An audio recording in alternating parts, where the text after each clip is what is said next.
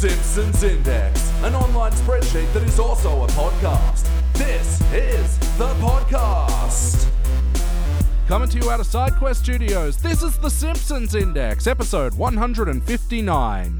Hello out there, I'm your host, Elliot J. O'Neill, and joining me here as always, except when he's not, BT Calloway. Hoi hoi. And joining us all the way over from Melbourne and England respectively, it's Paul and Paul from One Good Thing podcast. How you going, guys?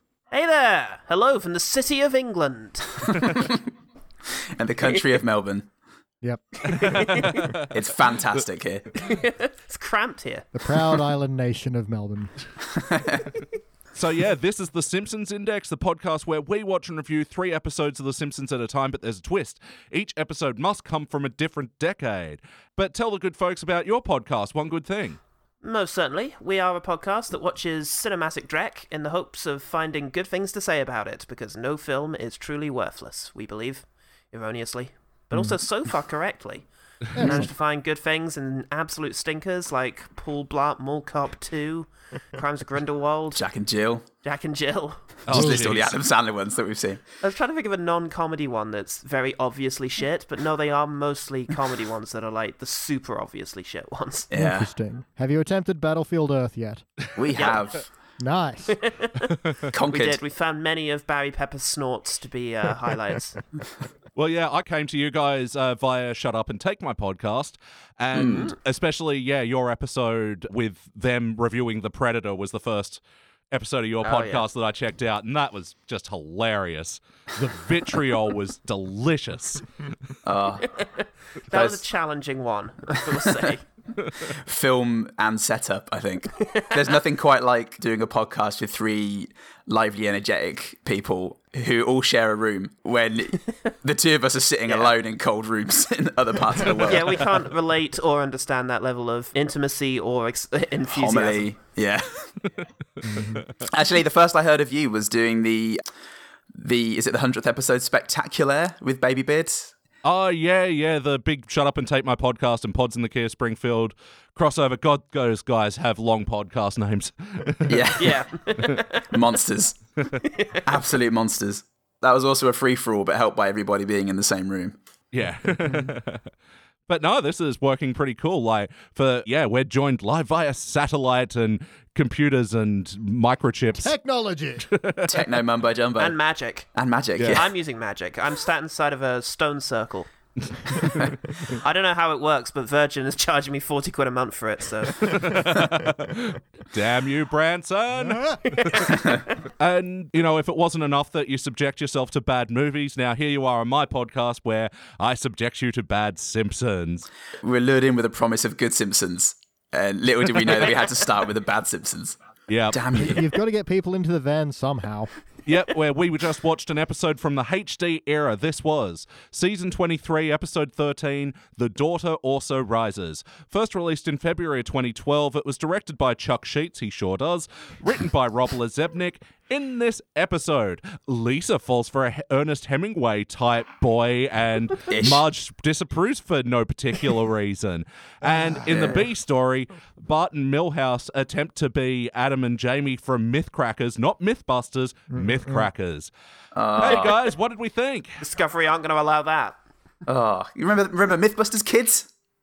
Yeah, even in 2012, that was over the hedge. Yeah. God. Yeah, I feel so bad about the timing of all this. Like, I stopped giving a shit about The Simpsons in about 2000, to be honest. This then came out 13 years after that or so. And then it's been 7 years since then, and it's still running. It's just... Yep. It's like Interstellar. I'm just watching my kids get older instantly. Yeah, this is technically still not new Simpsons. No, it's 7 years old. Yeah, this is 7 years old. Other shows have risen and fallen in that timeline. God. Yeah. So yeah, actually, I forgot to ask you guys at the top of the show, what is your history with The Simpsons? Where did it begin? Where did it fall off? Paul, we'll start with you. My family, it was part of our lives. We based our dinner time around it. Sky One in the UK used to show an episode of The Simpsons at 7 o'clock, and that was our dinner time. We all used to get together and watch it. And that's been the ritual for as long as I remember, mid-90s. And then we started to lose interest both in the show and in each other in around the early noughties. And finally, when my sister went off to college somewhere around season 14, we used that as an excuse to just not bother with The Simpsons anymore. Oh, phew. So I'm watching Bond films instead, really. But my feelings are Golden Age is seasons 3 through 7. 8 is pretty good. 1 and 2 are enjoyable. And then I don't really care. I'm more of a seasons 3 to 10 kind of guy. Like 1 and 2 are good, had a lot of heart. Yeah, a lot of 2 heart. especially. 2 trumps 1, and 3 to 10 my favourite. But yeah, same here. After school, it was on at 6 o'clock in the evening on BBC Two. On I think. BBC Two, You had Ren and Stimpy, The Simpsons. I think just before that you had Rocko's Modern Life and Captain Scarlet. So it was a real gauntlet of fun. I don't remember any of this. And and that was just it every day, 5 days a week after school, The Simpsons and Ren and Stimpy. And then when the golden age of television came along, when everybody started getting Sky TV in their homes, and Simpsons was just on as often as Friends was on. So you never escape The Simpsons. It was always on. And then eventually, when I got a bit older, I realised, oh God, these are in seasons. They're not just episodes made at random and sent to Sky. By that time, I'd seen each season about 5 times each, the number of times that it had been on. And yeah, it's kind of like musical tastes and things like that. The older I got, the less I cared about finding new stuff until I realised that I wasn't watching it anymore. And then I went back and watched a couple and went, oh, it's just bad Family Guy. And Family Guy is also bad now. So yeah, I think every so often someone will tell me, no, I know you suffered through the teens and you've been put off, but 20s, they're actually all right. And it's like, is it the best show ever made? Because 1 through 10, that's really eligible for being one of the best shows ever made. It regularly ranks. When people care to rate such things, it ranks up there with things like The Wire and Breaking Bad as one of the best television shows ever. And if it's not that, then I'd rather not watch a pale imitation of it. Yeah. Because you can go back to seasons 1 to 10, and there are jokes now that I will get as a man, as a quote unquote man, that I didn't get for the first 10 years of watching it. And suddenly I'll go back and there's a very, very obscure Kurosawa reference or something. And you go, oh, wow, that's wonderful. Or what a crazy sight gag that no one would ever get. The first thing that I got on watching this episode was, where's that depth? If I dived into that pool, I'd be dead right now. Yeah. I think we've just about answered your first question. Well, yeah, it's these sort of things that, the episodes were good regardless of those obscure references, they were just... You enjoy them anyway. Yeah, they were just there if you knew them. And that was just there as a bonus. Yeah. Whereas, this one, it sort of just crams in stuff with no real rhyme or reason. So, let's hook into it. Starting with you, BT. For better or worse, what's a moment from this episode that stands out to you? I'm going to go on a bit of a long one, but we'll get there. Just because structurally, this one is just such a goddamn mess and it makes me so angry. Just nothing fits together. Specifically, okay, so Marge has this whole thing about, oh, homie, you can have Valentine's Day off. You can have a day by yourself. And then she just takes out Lisa to lunch, but then it's like, but why? And surely this would be, seeing as we just had a scene where Bart gets all these Valentine's Day cards and Lisa gets none, surely that should be the reason Marge is taking the time for Lisa, that she's lonely on Valentine's Day, and so Marge is taking her out. And then that would be the conflict when Lisa starts moving away from Marge. But that just doesn't happen. And it's very frustrating. It annoys me. Yeah, it's ridiculous, the strands that go nowhere. Well, it's so simple to put that together. So a Simpsons episode back in the day would... it's loads of coincidences that would then lead into the main story.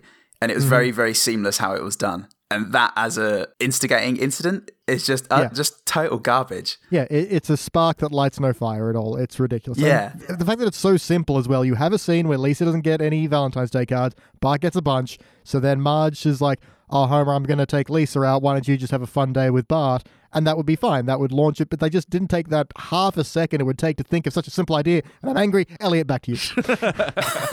So, Paul Salt, how about you? What's a moment from this episode, for better or worse, that stands out to you? Oh, God. I am tempted to point at something that irritated me because, for example, during one of the transition scenes, I just played this to Goodman.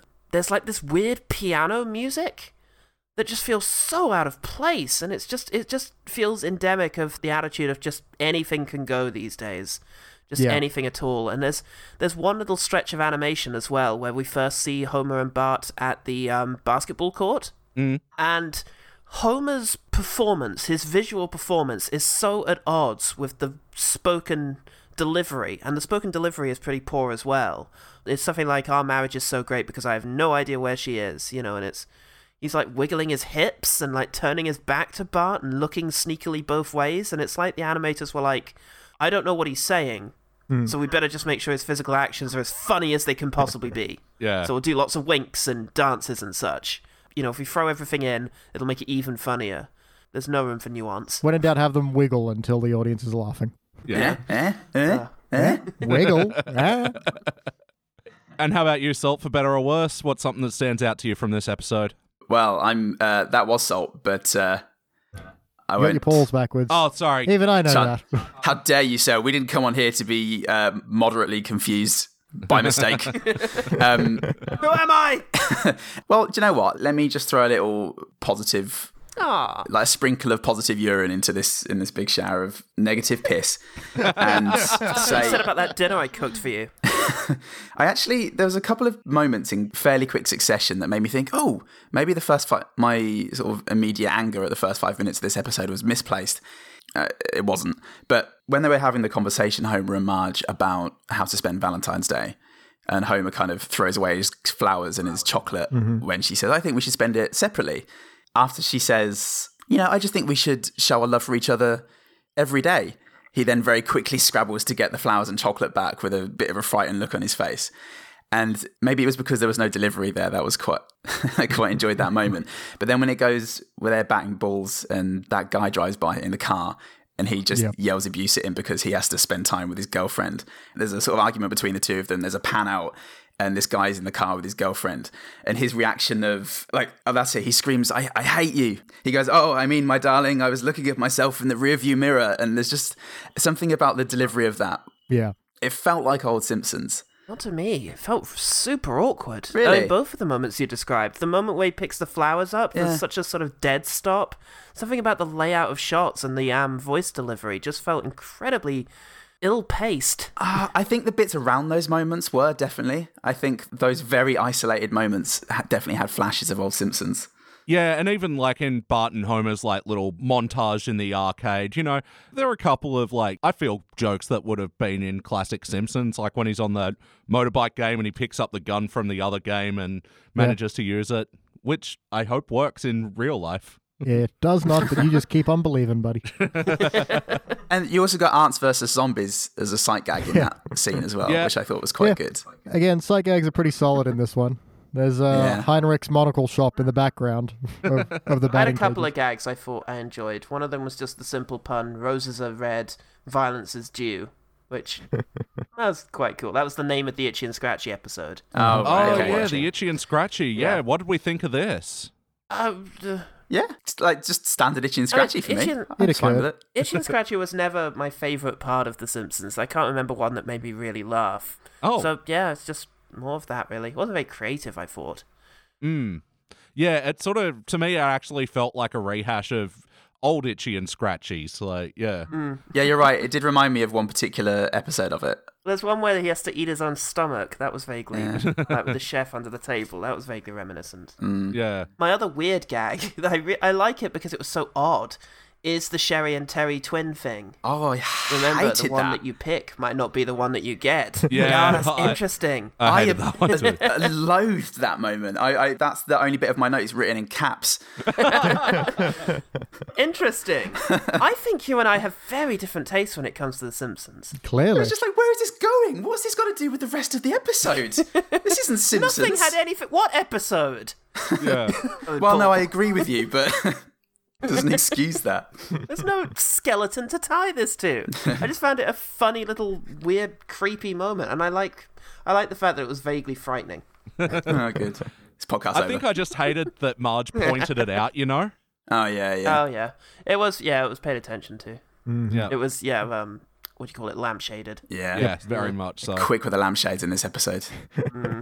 And yeah, I'm going to say the moment of the story that stood out to me was, Bart and Milhouse's whole side plot with the myth crackers, the parallel import of Mythbusters. Yeah. Like, I don't think they stuck the landing with this one at all. No. Like, And there was like a half-baked attempt to bring the plot together at the end, but... And I like the idea. I like the idea that they've taken all those weird myths you always heard around school away, and so now it's just school and it's boring. I like that conflict, but then it just, it does not land what it had. Yeah, and it was trying to set it up at the end by Bart and Milhouse sort of seeing that Willie on his own thinks he's a dog. And so they're like, oh, there's a myth we can build out of that. And then Willie's in on it. I think there's a disconnect with those two ideas. Yeah. I think, like, for me, that whole bit, the way, like, Milhouse's role in that just reminded me of Meg in Family Guy season 4 onwards. Yeah, he's doing all the dangerous things. Remember how Milhouse gets bullied and everyone thinks that he's a loser? That's this. And it's been done so creatively in other episodes. Mm-hmm. And it's just, I don't know, just making it part of the plot whilst also trying to be relevant with this outdated Mythcrackers bit that feels like the worst of SNL kind of caliber.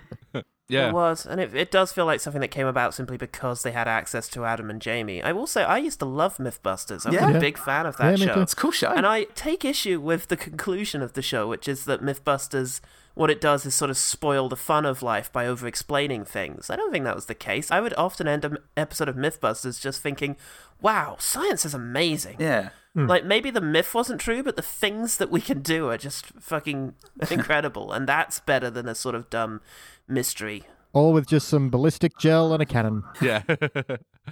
And yeah, it is a shame like that. And they had the pull to get, Adam and Jamie, who were starring as themselves in this episode, but it's kind of weird when you have the guest star in, but they're doing... A palpod? Yeah, the parallel import gag of not saying Mythbusters. Like, I always preferred it when The Simpsons got people in to play characters, Michael Cera not included. Well, I was going to say... But the best... This episode is self-defeating. But there was any criticism against a series of seasons there where they just have people come in and play themselves, and it would just be, hey, look, we got Steve Buscemi to be in our map montage. Dreadful. And you'd always have some character sort of just say, oh my God, it's Stephen Hawking. Yeah. Just in case anybody didn't get it. And it's just, those are the teens Simpsons. We'll be coming to that next, I suppose. Yeah. Oh my goodness. And the one I've got lined up for you. Hey everybody, it's Tony Blair. That'll be fun. J.K. Rowling. Oh, kill every part What's of wrong me. with you, man? So glad I live in Australia now. It hurts less. Salt the earth. You got a good episode. So, play count. Have you guys seen this episode before today? Yes, I have. Nope. I stopped at season 20. Yep. And BT, why have we seen this episode before? Because we today? reviewed it before, you monster. Why? Yeah, back in the early days of the podcast, we did just a couple of duo episodes with me and BT, but I was like, I don't like the way that looks on the spreadsheet. Must be a minimum of 3 guests. So I abandoned that record and I made you watch it again. More people must suffer. How are your feelings on me now, BT? I mean, I'm a robot, so I don't have feelings. But my circuit still helps in these situations. Why did they program me to feel pain? Wackiness. Was this a particularly wacky episode of The Simpsons? Pretty wacky. You could say it's wacky. It doesn't mean it's good. No, there's definitely good whack and bad whack. Exactly. Yeah, definitely. This was bad wacky in as much as it was just weird shit happens for no apparent reason. I feel like it was pitched like that. This is a wacky one. Yeah. And everyone went, great, can't wait. Pretty sure that's how they pitched seasons 8 onwards. Pretty sure that's how, what's his name? Mike Scully started pitching episodes. Yeah. Each one wackier than the last. Poor Mike Scully, I shouldn't keep demonizing him. Not again. Just hate him so much. But one of the wacky moments, which I kind of liked and nothing, where Lisa was like, it's just like Paris if I block my peripherals, and... Went too long. I felt there was promise there. There was a good setup for a joke there. I just found it a bit blunt, the awful things that were happening. I think that you could play that just a bit more subtly depressing. Like for some reason, I just thought of the moment from the very pilot episode of Father Ted. I don't know if you guys have watched any Father Ted, but there's a moment where they need to sell how grim this island is. And so Father Ted on the phone to a pair of visitors just says, "Is there a man staring at you wearing a t-shirt that says I shot JR?" And it's just a really disheveled, awful-looking man sat on a wall nearby staring at them. And I feel like that's the kind of gag that might have worked better there, just something subtly depressing or small town. I feel like a pan out would have been a more Simpson-y reveal the tunnel vision, like the hand vision, was very, again, Family Guy. And I don't want to come across as being someone who's got it in for Family Guy, but I do think that it was shit after season 3. So I guess we've all got it in for Family Guy just a little bit. I kind of want to study this academically because I like how the world very much turned on that show. It is interesting, isn't it? I remember in 2001, when I think it was 1999 actually, when that show launched, I remember thinking, oh God, I don't need The Simpsons anymore. Yeah. This is great. Yeah. And I do, really stand by those first 3 seasons, although it's a little hard to judge because I watched them so fucking much. I think if we went back, we could definitely chart it. I think there's a real difference in how the first 3 seasons are plotted. And am I right in thinking there's a gap between seasons 3 and 4 as well? Yeah, it got cancelled. Okay, which does seem to be the death knell of a lot of shows, because then it comes back and it feels like they're no longer in the flow. Season 4, as soon as they come back, all they're doing is they're just drawing attention to the classic Family Guy gags and just playing on the tropes that they created in the first 3 seasons. So it becomes really self-referential. Every gag is incidental. Yeah. There's so little that actually refers to the plot, which again is my issue with a lot of later Simpsons. It becomes just about how wacky he is, how stupid Homer is. Oh, he's like Peter Griffin now. Oh, brilliant. Well, look, Mike Scully did say when he took over the series in season 9, I know, fuck Mike Scully. He said that the idea was to shift attention and make it much more gag-heavy than story-based. Now, and I think that was really what turned the tide. I think that was a terrible move as well, because my prevailing theory on Family Guy is because it's so rarely driven by heart or emotion or this core family demographic that none of the jokes feel tied to anything, any storyline or any emotion or anything like that. So if your favorite joke from Family Guy, you probably don't know what episode it belongs to because it's so disconnected from the plot. That's definitely the case, and I remember that. I mean, again, in the early episodes, though, like one of my favorite gags is Peter Griffin poking the crocodile, and then the koala flies in his face. Yeah. And what episode is that? Well, why was Peter traveling? Because his wife got a job as an air stewardess. That's it. So I can figure it out. But you're right. Nowadays, there's no chance.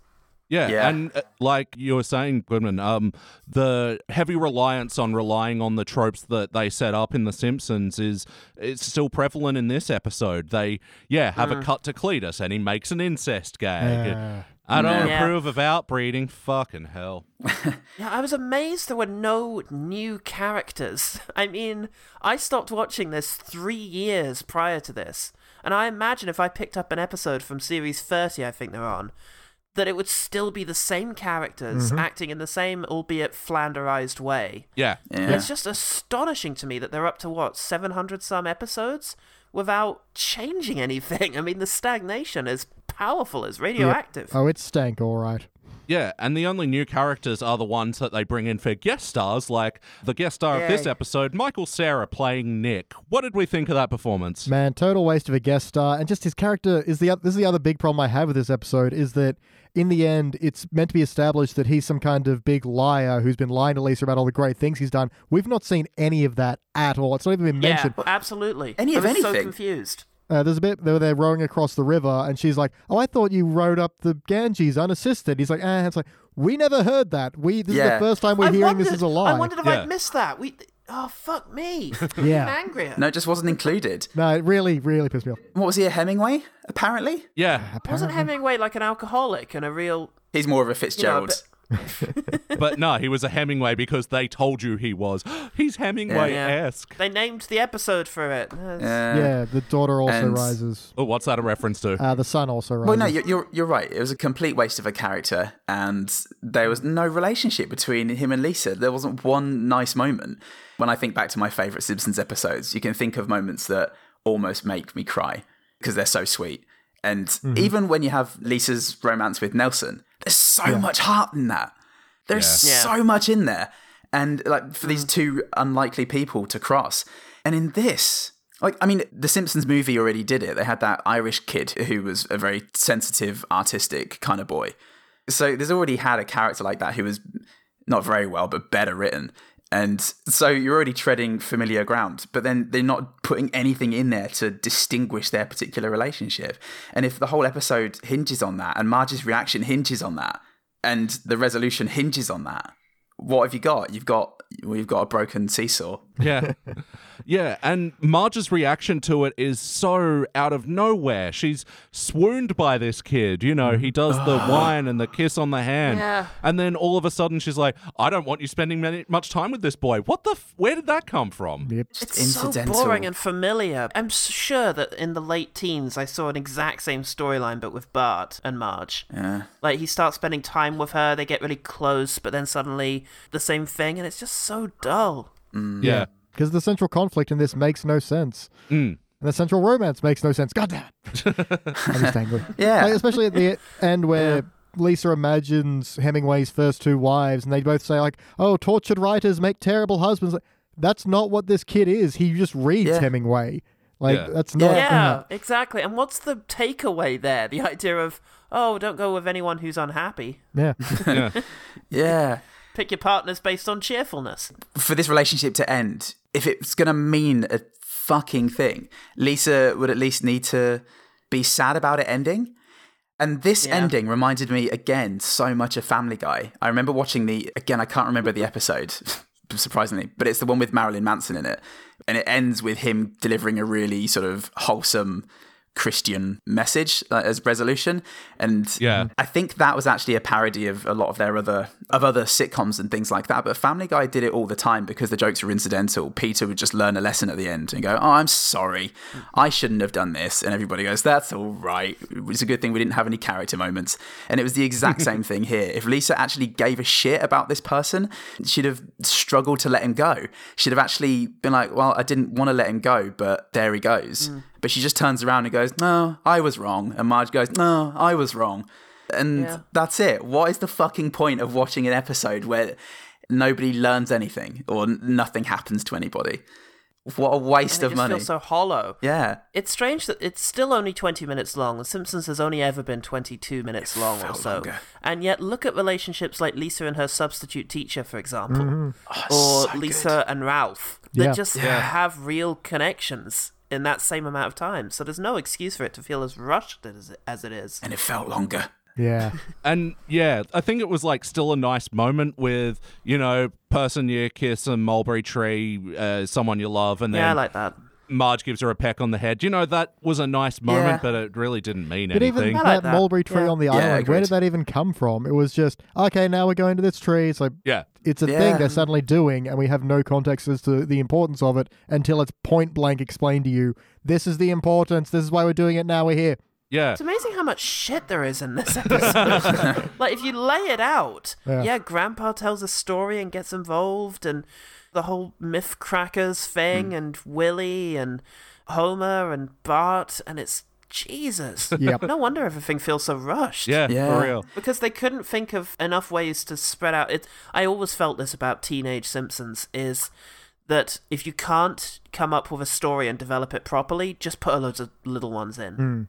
Yeah. So, I think we've actually, pretty well gone over the heart as well. So, ultimately, though, guys, did this feel like an episode of The Simpsons? How was character integrity? Character integrity? I mean, I assume you've discussed the phenomenon of Flanderization before, the fact that all of these characters have now been reduced to single traits. Yeah. Marge worries, Homer's an idiot. I'll tell you one thing about consistency. A lot of the voices are sounding really strained. I don't know if it's good for Julie Kavanaugh to keep doing Marge. She sounds like it's not comfortable. It's hard on the throat. Yep. I just think they're neat. It's it's hard. I only do it once a day, and that's just to not to lose it. She in her 60s now. Yeah, one of the things we keep saying is, she's done more growling than most death metal vocalists, you know? She's just standing at the side of Job for a Cowboy, just shaking her head. Like, you call them pig squeals, mate. She's 68. Golly. Let her retire. Oh, fuck, really? I didn't know that. Jeez. They've been talking like this for 30 years. Yeah. Oh, Jesus, no, I can take it. But, if you think she sounds a bit haggard here, if you ever feel the need to check out any post-season 28 episodes, it's seriously sad. Like, yeah. That's got to be like abuse. Oh, for real. Must be worth the paycheck. Elder abuse at this stage.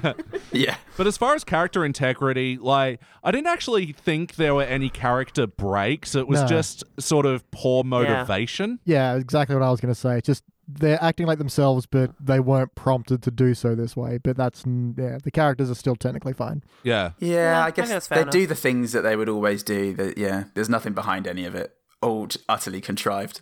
Yeah, and as for the show feeling like itself as well, I think, we were saying it before, it's just there's so many elements and so many moving parts to this thing, yet they're not cohesive, so yeah, it doesn't really feel like Simpsons. I'm thinking back to something like 22 Short Stories About Springfield, Yeah.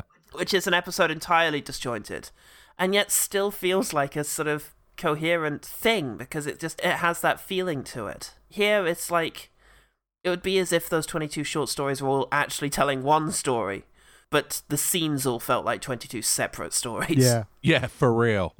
So yeah, don't see yourself watching this one again? Oh, God, no. Oh, God. I started to watch it again before you guys were slightly delayed, so I thought, okay, let's make it fresh in my mind. I haven't seen it in about 12 hours. Let's give it another go. And I found new irritating things in just the 5 minutes that I watched. Oh, Yeah. boy. I will say, to go back to a couple of points that we understandably glossed over, the wackiness, I did enjoy one. There was a really good escalation at the beginning where Oh yeah. most of the joke wasn't very good, but the punchline was good, where they go to watch Itchy and Scratchy on various devices. And they go from a TV to a laptop to a phone, and then the next thing is just watching it on a petrol pump. Yeah. I enjoyed that. I thought that was good. It wasn't very Simpsons, but it was wackiness that worked in that joke. Yeah. I would also say that, just to pick up on the Pyramus and Thisbe thing, what the fuck was that Disney joke? Yeah. 'Cause That was... it's also... It's not a joke, it was just a line. Yeah. But Lisa is commenting on a book that she is imagining. Like, it's in her thought bubble, so it doesn't necessarily exist. And so she's giving Disney shit for adding a talking parrot in a thing she's imagining. Yeah. What kind of a joke about Disney is that? It's like, it put a talking parrot in it, and suddenly they think that's good. Yeah, great. What a hot take. Yeah. Yeah, it's like a joke that would be made about 90s era Disney. It feels like a joke about Pocahontas or The Hunchback of Notre Dame. I mean, when was the last time that they just put... I'm trying to think if recent Disney people have had animal sidekicks. I mean, they a lot of them do, but they don't talk, I don't think. Like in Tangled. You're right, they've stopped talking. Yeah. Frozen, Moana, they don't talk anymore. Shit, I Um, didn't notice that. They've stopped talking. Oh my God! Tell the press. It's all over, man! We're through Check the looking files. glass here, people. Except Zootropolis, of course. Yeah. All right, so now we're into the what would you change about this episode. We'll start with you, BT. What would you change? I mean, I feel like I've already covered this. Just make any of it fit together and remember what you're doing and what your characters are doing. And yeah, there's a whole other reason Marge could get angry at Lisa for hanging out with his boy too much. There's a whole other reason Lisa could be swooned by him, but under the impression that he's this worldly person when he's actually just lying all the time. Maybe he just watches a lot of documentaries and that's how he knows about the world. I don't know, something. Bring everything in your conclusion to head way earlier so we know what's going on, so conclusion has meaning. I'm out.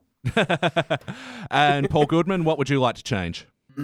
Well, yeah, it's all been covered. We just need explanations and motivations for things. I will just say that going back to what your arch nemesis Mike Scully said about making it gag heavy, Simpsons has always been gag heavy.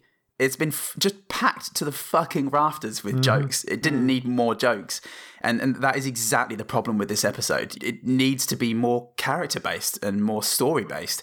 Why? Otherwise, you can just go and watch Family Guy. So that's it. You just have to make it way more based on the characters and the things that they want. And you, Salt? I'd have cancelled the series 13 years earlier.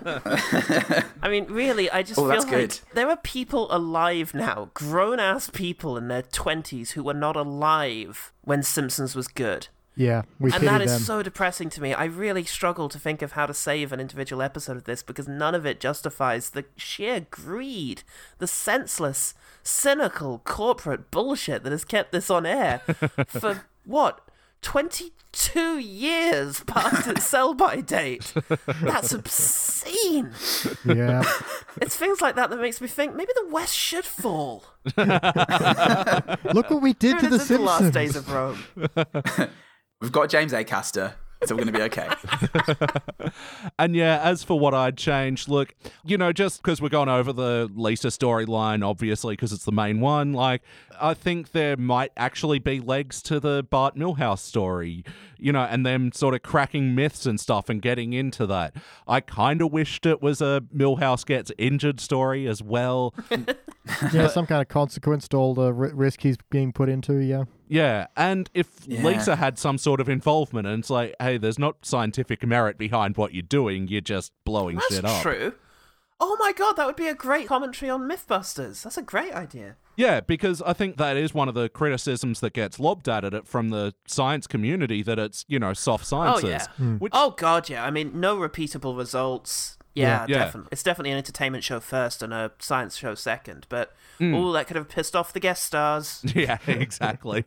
But and the network that didn't care enough to let them use their actual fucking title. Yeah, like Discovery Channel is going to get their fucking lawyers onto Fox, like, seriously. But yeah, and I think, not that there's anything wrong with Mythbusters as a show, soft science is accessible, and but sure. I think, there was a commentary to be made on that they bailed on. Yeah, agreed. All right, we're here. BT, do you have any other notes? Yep, I'll just go through them real quick. That meat cute sucked. Oh, the fucking Luigi, that's a spicy meat cute. Not even that. It's like, they see each other through a crack in the thing, and he's all like, oh, well, what light came through this crack? And she's like, you've got quite a way with words. Like, no, he doesn't. Yeah. That was bad. Yeah, that was bad. That was a clumsy come-on, guy. Yep. Like, if you tried to speak to someone that way, it'd be like, oh, that's kind of creepy. I don't really know you. Yep. Yeah, a big note I have is just everything just takes too goddamn long. Like when Marge puts on the water shoes and she kind of runs out for a little bit and then turns around and comes back and then starts going. I was like, you assume something is chasing her, that's why she comes back. But nope, just to stick on this bit for a little bit longer. And like every bit has, even if you kind of enjoyed it, it just lasted too long. And Homer, made a comment, women and their shoes, am I right? And he's like, what? Yeah. What about women and their shoes? What are you saying? Their shoes can walk Bart on should have water. just fucking slapped him. Yeah. That would have been great. You've changed, Dad.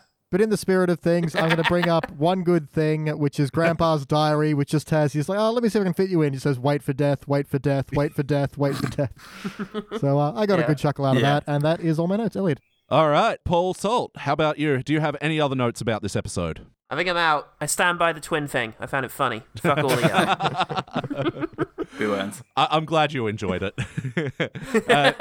And you, Paul Goodman? Moe's delivery of the line, Fox ain't doing this again, at the beginning of the episode made me think, oh, maybe this is going to be like an old episode of The Simpsons. Oh, so this is a weird thing that this has actually happened a lot, where they have in the episode animated some celebration of a milestone, and this happened in their 300th as well. Yeah, I thought it rang a bell. And they like, yay, 500th episode, but it wasn't actually in the 500th, and they pointed that out. And then they were like, oh, well, we're not going to do this again. And it's like, well, why didn't you put it in the right episode? Yeah, it's confusing. Like, is there a half episode? Is the first episode sometimes not included as episode 1, but a pilot? Like, it's very odd. No, it's very confusing, like, why they bother to still include it, like, and not just put it in the right episode. Like, I don't know much about animation, but cut and paste, am I right? Hey, also, there was a breakup joke with a child Spanish guitarist. And these two small girls, I did not get that or what that was referring to. I can only imagine it was great. No, I think it was just a standalone sort of, imagine if this kid was like an oversexed kind of Lothario type. But yeah, we're talking about Family Guy-esque. It just came out of nowhere. Yeah. Yeah. And went nowhere. All right, well, it's time for my final notes. When Bart and Milhouse are watching TV, Kirk is just kind of there. Like, and it wasn't a good joke. It wasn't really worth it. And it's like, well, why weren't they just at Milhouse's house or Kirk's place? I don't know. Fuck me, that's a good point. And another note on that, I found it super awkward the way Kirk says something about his dream, and then we actually have a reaction shot of Bart going, and then he turns the TV on. Yeah. That was so odd. And just to me, again, spoke to this weird disconnect, this disassociation between the voice performance, the writing, the voice performance, and the animation. No, just feel like absolutely. they're being done on different planets. And another moment where the characters are looking bored on screen, so, how are us as the audience meant to feel? Equally bored. Also hated the reoccurring joke of Nelson with the candy cigarettes. Again, it took too long. On the nose. Yeah. So much shit in this episode. Fuck me, you keep peeling back layers, and it's like, oh my god. It's an onion made of shit. There's no more layers, it's just muscle now. Blood and muscle. Stop. He's already dead. There was a weird, I don't remember what they were saying in the mirror, but they were doing like a Bloody Mary thing, you know, say name in the mirror 3 times. Yeah. Now, the weird thing with this joke is that, Lunch Lady Doris appears. Now, the original voice actor for Lunch Lady Doris actually passed away, and they quietly retired the character in the teens era, but for no particular reason, they brought her back in like season 20 or something. And so this joke especially just sort of feels really like gross to me. Like, yeah, to be a haunting that actually has basically a zombie character. Yeah. Yeah, that is weird. It's like, oh, Miss Crabapple is, too important to keep her going as a zombie character, but Lunch Lady Doris, we'll do that, it's fine. They've crabappled a couple of times. Really? Oh, I didn't realise that's so awful of them. Yep. They're usually some nice-ish reprisals, but it's still just don't do it at all. Let the character be gone. Toy Story 4 zombies, what's his name? Don Rickles a little. Mr. Potato Head's dead. And he's in Toy Story 4 and has a couple lines, but it's pretty subdued. I think that was fairly tasteful. And time for my final note, and yeah, in the spirit of one good thing, I actually really liked the color palette of that final scene. I thought, the way the sun set against the blues and greens of the waters, that was just a really nice color palette. Shame about the content. Yep. Yeah. It is time to rank this thing. On the Simpsons Index, we rank using our 6-point scale, which starts down the bottom at failure. Maybe if the episode is just meh, you give it a participant. But for the positive rankings, you got okay bronze, good silver, excellent gold, but for the best of the very best, you give cubic zirconia. I'm going to go first. Let me show you how it's done. I'm going to give it a participant. I could have failed this one, but, for the couple of okayish jokes, and it was just more of a nothing episode, I got to say. BT. I'm very tempted to kick it into the pit of failure, but I just don't have the enthusiasm to do that. It's just sit on the edge and wallow in your own filth, participant. All right, Paul Salt. It failed for me. I mean, I don't have as much of a frame of reference as you guys do, because again, I watched most of season 20 about a decade ago, and I haven't watched any new Simpsons since, and I still go back to the Golden Age periodically, so I'm still in that heady space of just the best Simpsons. So consequently, this feels like such a fucking step down. I've got no choice but to fail it. Yeah. All right, and Paul Goodman, finish it off. Yeah, I'm going to stretch my legs and be negative for a change. Being positive just takes it out of you, Yeah. It's a failure. I couldn't pass this. I couldn't hold this up to somebody and say, this got through. Under my watch. All right, well, 2 participants, 2 failures. That'll be a dull participant, because we average up on the index for the split rankings. You're a nice person. But yeah, a dull participant versus a shiny failure, it's moldy apples and disgusting oranges. Yeah, so this will be joining other such episodes as Replaceable You, which we actually reviewed with Shut Up and Take My Podcast, Bart's New Friend, which was written by Judd Apatow, and Whoa. what was that? I always forget this one. Homer reverts to a childhood 10-year-old phase, becomes Bart's friend, and there's no conflict. That's right. Oh. Wow, okay. Also in the dull participant range is Waiting for Duffman, where Homer becomes the new Duffman. Oh, that rings a bell. Wow. And Moho House, Interesting. which we reviewed recently, and Beware My Cheating Bart, where Bart briefly dates Shauna. Oh, there's a new character. Shauna. Yeah, she's the daughter of Superintendent Chalmers, and she's... Yeah, Oh, wow. And her catchphrase is, I'm Shauna. yeah, great character. That Okay. rings a bell too. Great. God almighty. These are so memorable, these episodes of The Simpsons. Yeah. Yeah, that about does it for the HD era. Now we're going to go to the teens era, where we are going to review the time where the Simpsons go to England. We're going to be reviewing the Regina monologues. We'll be back.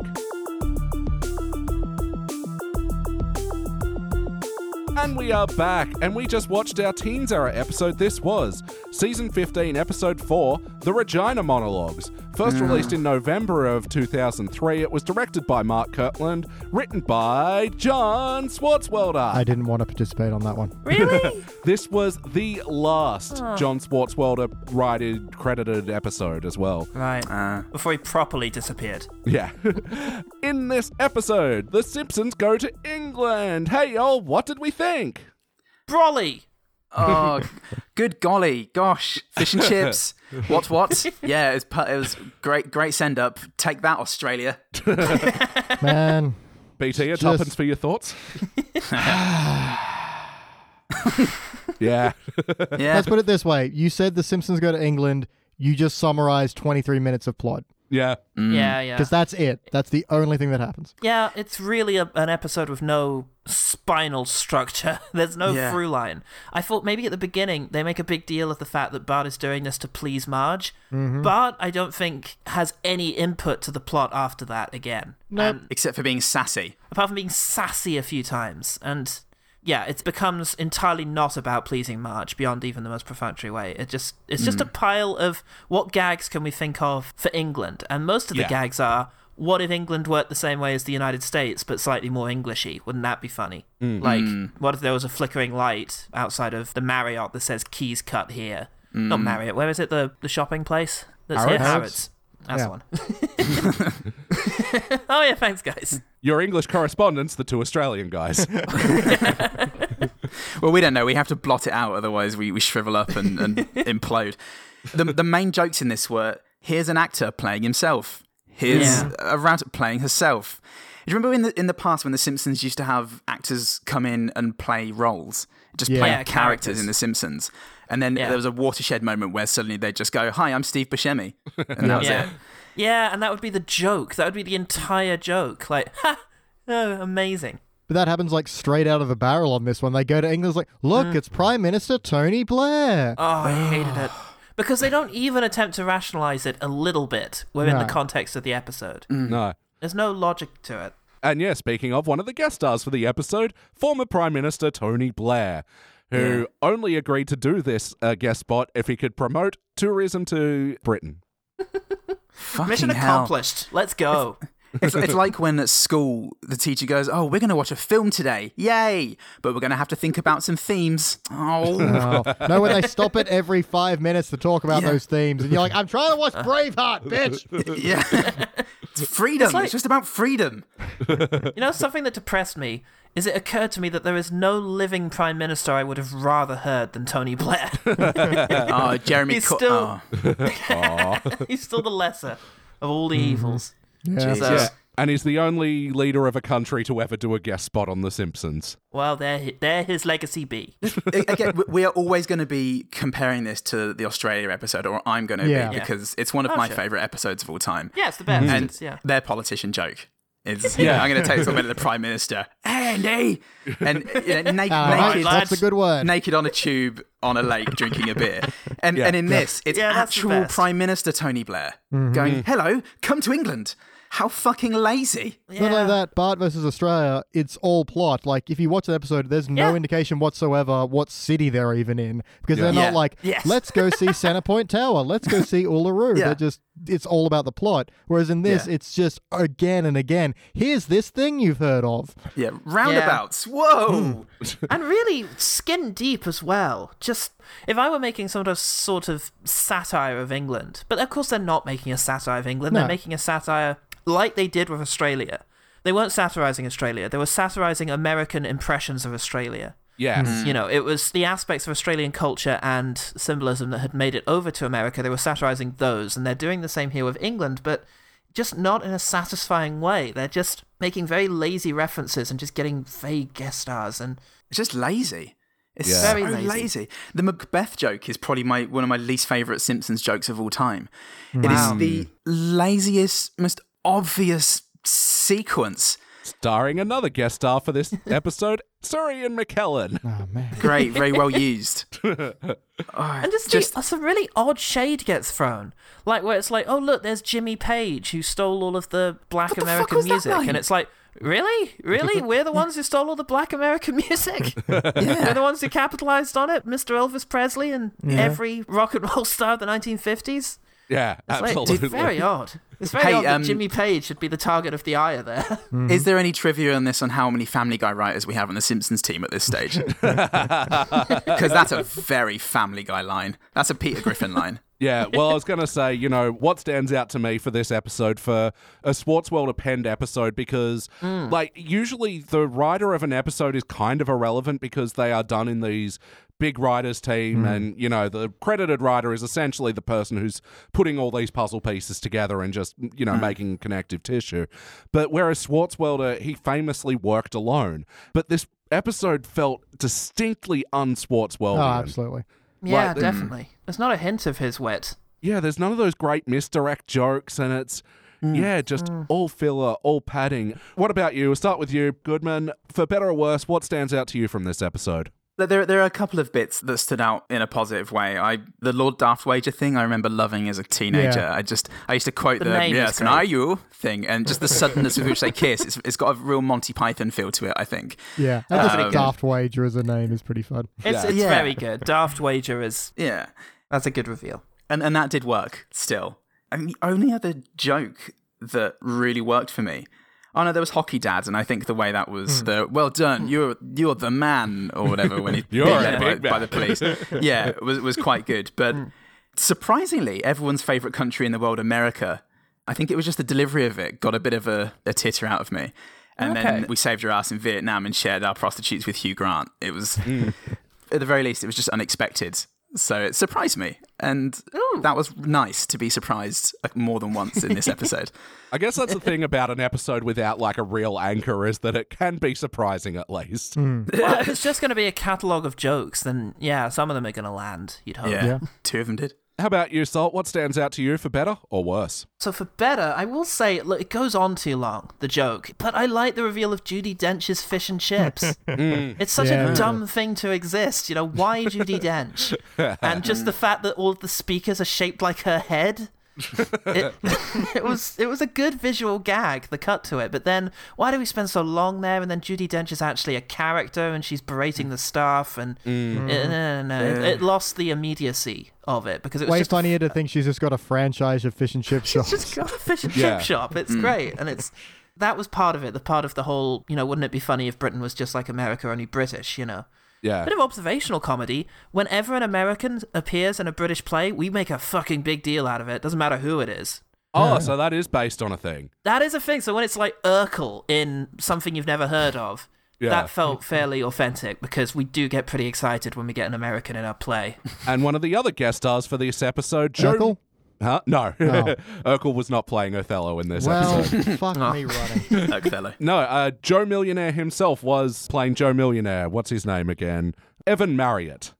So did you guys know this show or? No. No, I've never heard of it. Oh, okay. It was a reality show. The premise was that it's like a bachelor show, looking for love, 20 ladies, and he's sold to them that he's a millionaire, and then it turns out, nope, I'm poor when he chooses the final girl. So it's like And catfishing. the island is actually a peninsula? And the island is actually a peninsula. Where's that joke from? Is that a Simpsons gag? Yeah. Okay, yeah. How about you, BT? What stands out to you for better or worse? I'm going to point it out mostly for worse. So Bart and Lisa have some British candy which sends them on a sugar bender high running around to the soundtrack of Lust for Life. Fair enough. Because train spotting is close enough. Which ends in a train spotting reference, and train spotting is Scottish. So I think that does a good job of illustrating how little fucks were given on this episode. And Lust for Life, Iggy Pop, pretty sure that's an American guy. It's all the train spotting thing, though. It's because that song's used in the intro, so... Oh, that's is that why? But even then, it's a Scottish movie. Yeah. Exactly, yeah. One other joke I did like, sorry, Yeah? it's just... I quite enjoyed the exhibit on Lisa. One of the signs just said, "A Simpson too many?" ? And that amused me. Yeah. Oh, such an odd turn for this episode to take as well, having the Bart Museum. Yeah, again, that's why I think one of the things that really keeps it from feeling very Schwartzweldian is how long the fuck you intro is. Yeah. I don't want to compare it to everything great he's done, but portraying exactly what I just said, comparing it to Homer at Bat, where you hit the ground running so quickly in that. Yeah. And this I one love is, that episode. you know, That's one of my favorites. Yeah, I know. What I used to love about The Simpsons, the intros are always bam, bam, 1, 2, and then the main plot. It would be somebody does something that triggers something else, and then that triggers the main plot. Yeah. And Yeah. this, It's how you'd know which episode you were watching from seconds in. Oh, it just flounders. Yeah, I mean, it's just, Yeah. I think it's the third act where they're like, and Homer runs out of a roundabout and hits the Queen, and that's our plot. It's like, well, no. the first act we've Yeah. still got a Mo going, oh, I wish he'd crank call me. And Bart calling Mr. Burns Boney Curtis. Yeah. Got to fit all those great jokes in. That's why that took so long. For real. Christ. Play count. How many times before today have you seen this episode, BT? I've seen it the tuppence. Goodman? Yeah, about between 5 and 10. I liked it as an undiscerning teenager, and I just didn't think about it. It was just, Simpsons, cool. I'm not laughing, but that's probably my fault. Yeah, Salt? I'd already abandoned Simpsons for Family Guy by 2003, so I didn't see it in its initial run. I think I caught it subsequently, so I think this might be only my second time. Wow. Yeah, I can't honestly say I've seen it that much. I know it, like season 15, I'm pretty mixed on, but this one has always left a bad taste in my mouth, unlike Right. British candy. So, how about wackiness? Was this a particularly wacky episode of The Simpsons? Part of the London Eye disengages so Homer and Marge can float about on the ocean and go find Bart and Lisa. And just confirming that does not happen. Yeah. Yeah, no. Only if you know the right people. You got to know Mr. Johnson personally. So you mean like how many times does it like portray the reality of your average episode of The Simpsons? It's a fair few. I mean, with all the Mary Poppins flying around, it's a long way from the koala climbing up the pole in order to touch the electric pylon a second time. Yeah. I think there's one moment in this episode, I can't remember specifically what it was, but there's a sort of imagination sequence where somebody goes, and it goes to their mind.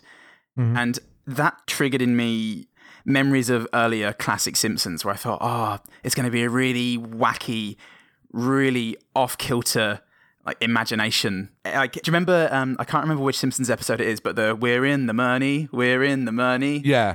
When they're just imagining how a plan's going to work out and then the elephant comes on and that kind of level of wackiness. But it was just so stolid. Was and this when Bart was boring. fantasizing about what to do with the $1,000? That's it, his space base or whatever I it was, love his it. bar in space. R2D2 on the base. Yeah. Yeah. R2D2 play in the bass. Loved it. That line I no. quite liked. The line of R2D2 on the bass because it was very, I don't know, it felt like an improvised song someone Yeah. just came up with. But It just felt so polished and overworked for me. That's just what this whole episode was. Any attempt at wackiness, like Homer punching out 3 people on the way to the next scene. Like, what? Where are the repercussions there? The wackiness works because you've got the real world repercussions of earlier Simpsons and people going, wow, Homer's crazy because look at all these straight men. But, you know, in this reality where he can just attack people on the street in London and get away with it. Crash the Queen and then break into her bedroom and... Yeah. And they find a special secret book. How? like, just, you know, when Bart and again, comparing it to the Australian episode, I Yeah. think we'll be doing that a lot today. Yep. When Yeah. they got out of the booting, like, that had so much more emotional impact than this. Yeah. This just felt like Well- shit that happens. Yeah. I was going to hold on to this particular observation until the next episode because it does tie in. But the thing about The Simpsons is that it was always a parody of the American sitcoms of the 80s and 90s. Yeah. Yeah. And what each of them had in common is they would end with some sort of moral, some sort of lesson learned, and they would move on. And the great thing about The Simpsons is that it would always end with that moral, but subverted slightly or kind of darker than you'd normally have. Like, I was watching the episode the other day where Otto loses his job and moves in with The Simpsons. Yeah. Oh, yeah. And there's that great bit where Bart says, Homer says to Bart, why aren't you playing a guitar? And he's like, I'm going to be honest with you, Dad. I wasn't good at it straight away, so I just gave up. And he's like, son. If something's hard, it's not worth doing. Now, you just put that guitar in a box and come and watch TV with me. But What what's do you- what's on? on? It doesn't matter. And it plays That's that music. great. Yeah, the music's great. That's so good.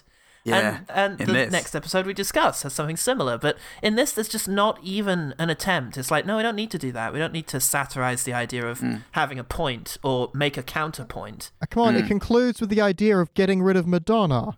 If that's not moral, I don't know what. No, it's garbage. That's the American contribution. It did to bring the great line, English women don't pump gas naked, which I did like. because they Yeah, do. wasn't a fan of See You in Atlanta, bitch. That was a bit...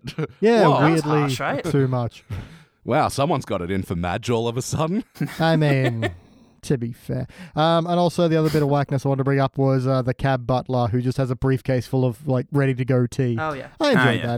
that. It's very much in the vein of, I nicked it. Yes. I do it again. You let your guard down for that split second. They do it again. Like, what do you guys think of the general parody of English people in this? Like, Well, you know, it's very, as you'd expect. Again, it's a parody of American concepts of British people. Yeah. And it's, you know, very reserved, very, you know, posh. It's not much of it. Yeah. I was about They to never say, go to the East End and meet, like, some proper British blokes. Although they do have that one, look at his great staring eyes. Which, Yeah. again, I did really like that delivery. I don't remember. That was the one when Homer's in prison, finally. Yeah. Oh, And I think right, he's in the yeah. Tower of London, because London. Yeah. again, Yeah, we just- do that sort of the thing. only prison in all of England. Yeah. You know, I mean, they go to England, they don't meet a hooligan, a Ned, a Geordie, a Chav, none of these things. Oh, Yeah. Christ, a Geordie. There's no way an American would be able to make head nor tail. But they could have had a Geordie. Geordie with some subtitles underneath and played on the vast range of dialects we have in our wonderful, gutted country. But I mean, a weird thing is, I don't think they meet anyone who isn't famous in the entire episode. Apart from Yeah. Coffee Guy. Oh, sorry, not Coffee Guy. Cab Butler. Everybody knows him. Well, and that's the problem when they do meet these famous people. Yeah, you guys brought it up before, and you're right. It's not like a character that's been brought in to give weight to this episode. It's, what are you doing here, Prime Minister Tony Blair? What are you here, famous transphobe J.K. Rowling? And, you know, it's just there's no weight to it. And Yeah. like, you can appreciate some of the jokes. Like, I did like the joke with JK where Lisa's like, so what happens in the last book? He grows up and marries you. Are you happy? He's like, yes. Like, but yeah, other than that, it's just, what are you doing here, Sri and McKellen? Well, let's compare the bit characters in the Bart versus Australia episode to Yeah. the ones in this. In Australia, you've got Chuzwazzlers. That's an odd, bullfrogs. That's an odd name. I'd call them Chuzwazzlers. And you've got the Beer. B-A, yeah. Yeah. You've got the Prime Minister. You've got Tobias and his dad. You know, $900 dues is just gold. Tobias! Or Yeah. is it, there's nothing wrong with a bidet, is there? Which, by the way, it's just, and it's not less cruel, because the joke of that is, wouldn't it be funny if an Australian had a bidet? That's the joke of that. So it's not like it's less mean, but it just feels cheekier. It's almost as if they Yeah. lean into it, and they're not, I don't know, so afraid of stepping on the toes of British Prime Minister Tony. What Blair. about Big Book of British Smiles is what you wanted? Oh, yeah. Like, sure, that's great. mean. That's, Yeah, it's they need to be mean, shooting but like the big calendar of British Smiles 2002, you know? I don't know. It's just so boring and unsurprising and everything that it does. There's nothing that makes me go, oh, God, imagine if that was true.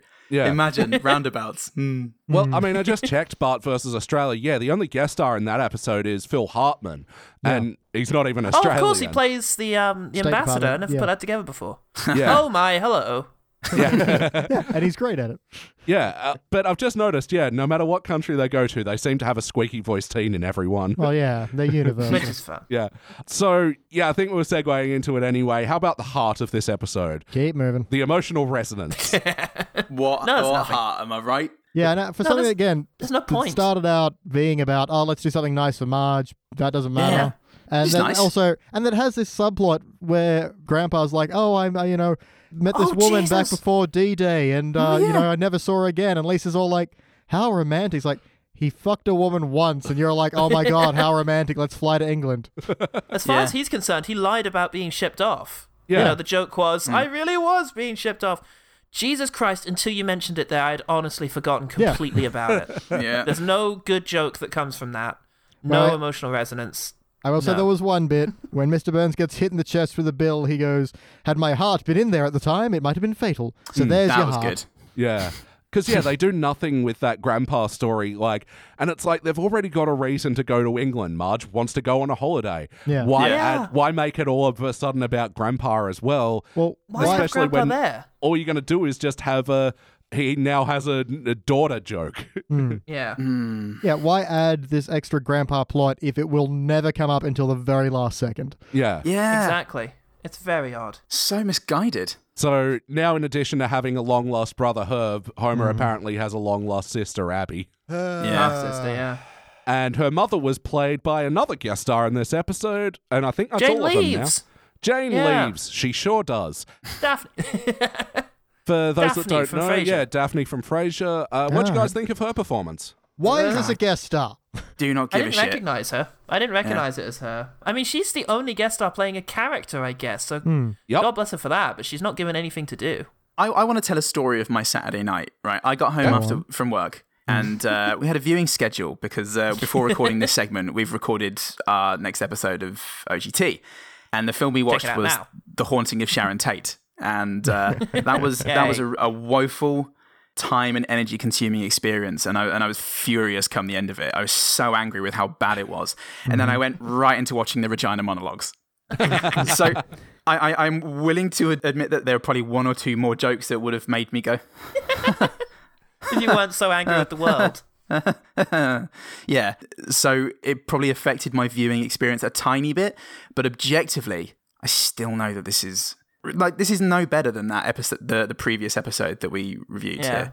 Yeah. I don't think it's any better or more meaningful than whatever it's called. If nothing else, we can offer as viewing advice to all of your listeners there is we really don't recommend watching The Haunting of Sharon Tate just before you watch this episode. It just doesn't add anything, you know? They do not pair well. No, But ultimately, did this feel like an episode of The Simpsons? Yeah. like a It bad felt like episode a of bad The episode. Simpsons. Yeah, like a bad episode. This was in keeping with bad Simpsons. The other one I remember, the Michael Cera episode, felt so far removed from what I recognized as The Simpsons. This is a Simpsons episode. It's just not a good one. Yeah, I guess individual character integrity is mostly okay. Yeah, moment to moment, it's it fine. follows Just the formula. overall piece. Is Yeah. just- Although we are fully into the era now where Homer is such a fucking oaf, such an irredeemable asshole. And like Yeah. Bart's just a sassy teenager, and Marge just goes character integrity in as much as your house with no possessions in it anymore because it's been burgled is still your house. This isn't my house. This isn't my life. Fuck, what's that song? I'm not remembering it. I think you're thinking of Talking Heads. Yeah. Yeah. Once in a lifetime. There it is. Okay. Yeah. But yes or no, would you watch this one again? No. No, that'll No, do. All right, then we'll move on to what would we change? BT, kick it off. Matt, stick with any of your plans. Basically, like if you're doing this for Marge, then have her call the shots of what the family's going to doing, and maybe we spring off from there. Or if you want to follow this grandpa thing, follow that. But to just not do anything with either of them, what? Like what the hell? Why even do this? And I mean, like the central conflict was meant to be, something always happens to Homer, and that always, ruins the holiday. But in this, it wasn't really his fault. Like, he accidentally hit the Queen. Yeah. And then, he acts about jackass about it, but it was still an accident. Like, it wasn't something he intentionally did. So even that conflict was still stupid. So just think of an idea and go with that. I can't believe I have to say that to John Schwartz. This feels so weird. How about you, Salt? What would you change? If you want to be an anti-establishment anarchic sitcom, maybe don't invite the highest level of the establishment in the country that you're satirizing. Just don't have Tony Blair. At the height of the Iraq War. At the height of the Iraq War, just make us a comedy that no world leader would be seen dead on. That's the idea. Go back to making, in its heyday, at the best The Simpsons ever was, George Bush Sr. said, the whole world should be more like the Waltons and less like The Simpsons. Yeah. That's exactly what you should be aiming for as a comedy. Yeah. You should really be aiming to piss off members of authority. You should not be trying to be the cozy, safe, this will be good for tourism and publicity, let's appear on this. Absolutely. Fucking... Yeah, you're so God. right. You got a LAN party organised, and you go, "Good news, guys! I brought the teacher. Yeah, it's just... He doesn't even play Quake." But he's heard lots about these PCs. Without Blair there, you could have satirized British culture much more. I mean, the fact that they had to go out of their way to portray the Queen as being such a nice person. Just, it was very nice of her to let us go. And I've known tragedy in my lifetime. Whatever. Just, they could have gone harder. The whole speech starts with, I've had a hard life. It's like, yeah, you have, sure. Yeah, just fucking satirize this properly, and the best way to do that is not to try and cozy up to the British Tourism Board. Yeah. How about you, Goodman? What would you like to change? Yeah, two things. The first, I agree with BT. Just you got to have a story there. Got to be about something, like Bart versus Australia. And that's how you get your heart. And the second thing is have the woman that Grandpa left be the Queen. and tie it all in at the end. That could have been good, and maybe spend a few more minutes on it. Because she was in one of the wars, wasn't she? She was a She mechanic. drove an ambulance in the First World War, I think. Second? No, she would have been too young. Second, yeah. Yeah. Crazy ambulance driving baby. I had to figure the King's Speech and was like, no. King's Speech was just pre-war and she was a kid in that. Therefore, hang on a minute. She grew up pretty fucking quick from the King's Speech to being an ambulance driver. I want to see that comedy, Ambulance Baby Queen. Yeah, come on. Queenie driver. She's in a royal mess now. Oh, it writes itself. Yeah, look, as for what I'd change... Sorry, they bring her back for like one last job. But, it's like, but I'm queen of a country now. Oh, if you're going to forget about your family, all right, let's do this. One is not amused. Bam, bam, bam. It's the period where one of your grandsons was in the army. Was it Harry? Yeah. He's down behind enemy lines. We've got to get an ambulance to him. And you're the only one here. You're match. Yes! But I'm 82. You never lose it. Yeah. Yeah, and as for what I'd change, look, I mean, it's hard to like improve on any of you guys' ideas, but yeah, all I'm going to say is that, yeah, having the whole thing with Bart versus Australia be a comment on capital punishment and whatever, even though, yeah, it's totally not a thing here, like, there's just got to be some of that cleverness to go about. But I don't know what you do with that, honestly, and... Just don't make it about the different famous people you can get in an episode. Exactly. And then you have to make it about something by default. You just have to do something. Yeah, how is the big note on this make it about something? Yeah. It's literally smack dab in the middle of my notes is none of this is plot. Yeah. All right, we're here. Goodman, do you have any other notes? Do you know what, actually? Another one that took me by surprise was, oh no, this tunnel comes out in the worst possible place. An elephant's butt? Yes, Bart, an elephant's butt. That was so aggressively stupid a line that it just had a bit of the old wackiness to it. It felt like the old when Lisa was doing the experiments on Bart and her hamster, like that kind of level of stupidity, or Rand McNally. Yeah. I liked that. Wacko Jacko to Simpo Blimpo was a good piss take of a Daily Mirror headline. I actually did enjoy those Spinning newspapers. Yeah, the tabloids and like Bart hung out with Prince Harry during his wild years. That was pretty good. Yeah. It made me hate England a little bit more, but it's not the Simpsons' fault. How about you, Salt? Do you have any other notes? I have a few more notes. Guide me in at the beginning with pleasure, sir. That was kind of gross. Yeah. Yeah, That he was has a a bit more joke for the overt dads. than you're expecting. Yeah, Jesus. Why didn't they spend $1,000 of their $3,000 budget on another $1,000 note and keep the museum open? Economics, damn it. And how about you, BT? Any other notes? Yep. I do like the shirt in Bart's Museum that says, I saw $1,000. That's pretty good. Okay. Sorry, just on that though, $3,000 cannot get a family of 6 to England, right? I mean, maybe in 2002, man. Maybe. But, Maybe 2002. yeah. That's for sure. Yeah, family 6, actually. That is a lot, yeah. But think about, how many steps it took to get to England. Bart finds $1,000, interviews everyone in the town to see if it's theirs, opens up a museum, makes $3,000 for that, then we go to it. It's like, for fuck's sake. As a travel agent, actually, I could probably verify this. On a good day, you could probably get their like flights. Yeah, That's doable. when you add hotels into that, oh god, Yeah. and the markup on that. Yeah. And then fish and chips set you back £6 a go. Yeah, and Judi Dench's is not cheap. No. So there's a bit where Homie gets stuck on the roundabout, which first of all happened in National Lampoon's European Vacation like 20 years earlier, and they don't play Roundabout by Yes while they're stuck there. I mean, it's a British band, it's a great song, what's wrong with you people? I did like the line of they're planning to put Homer's head on a pike and there's two guys with like watermelons practicing. He's like, no, force it on, you can't just wiggle it in. Let the pike do the work for you. Yeah, that was pretty good. Yeah.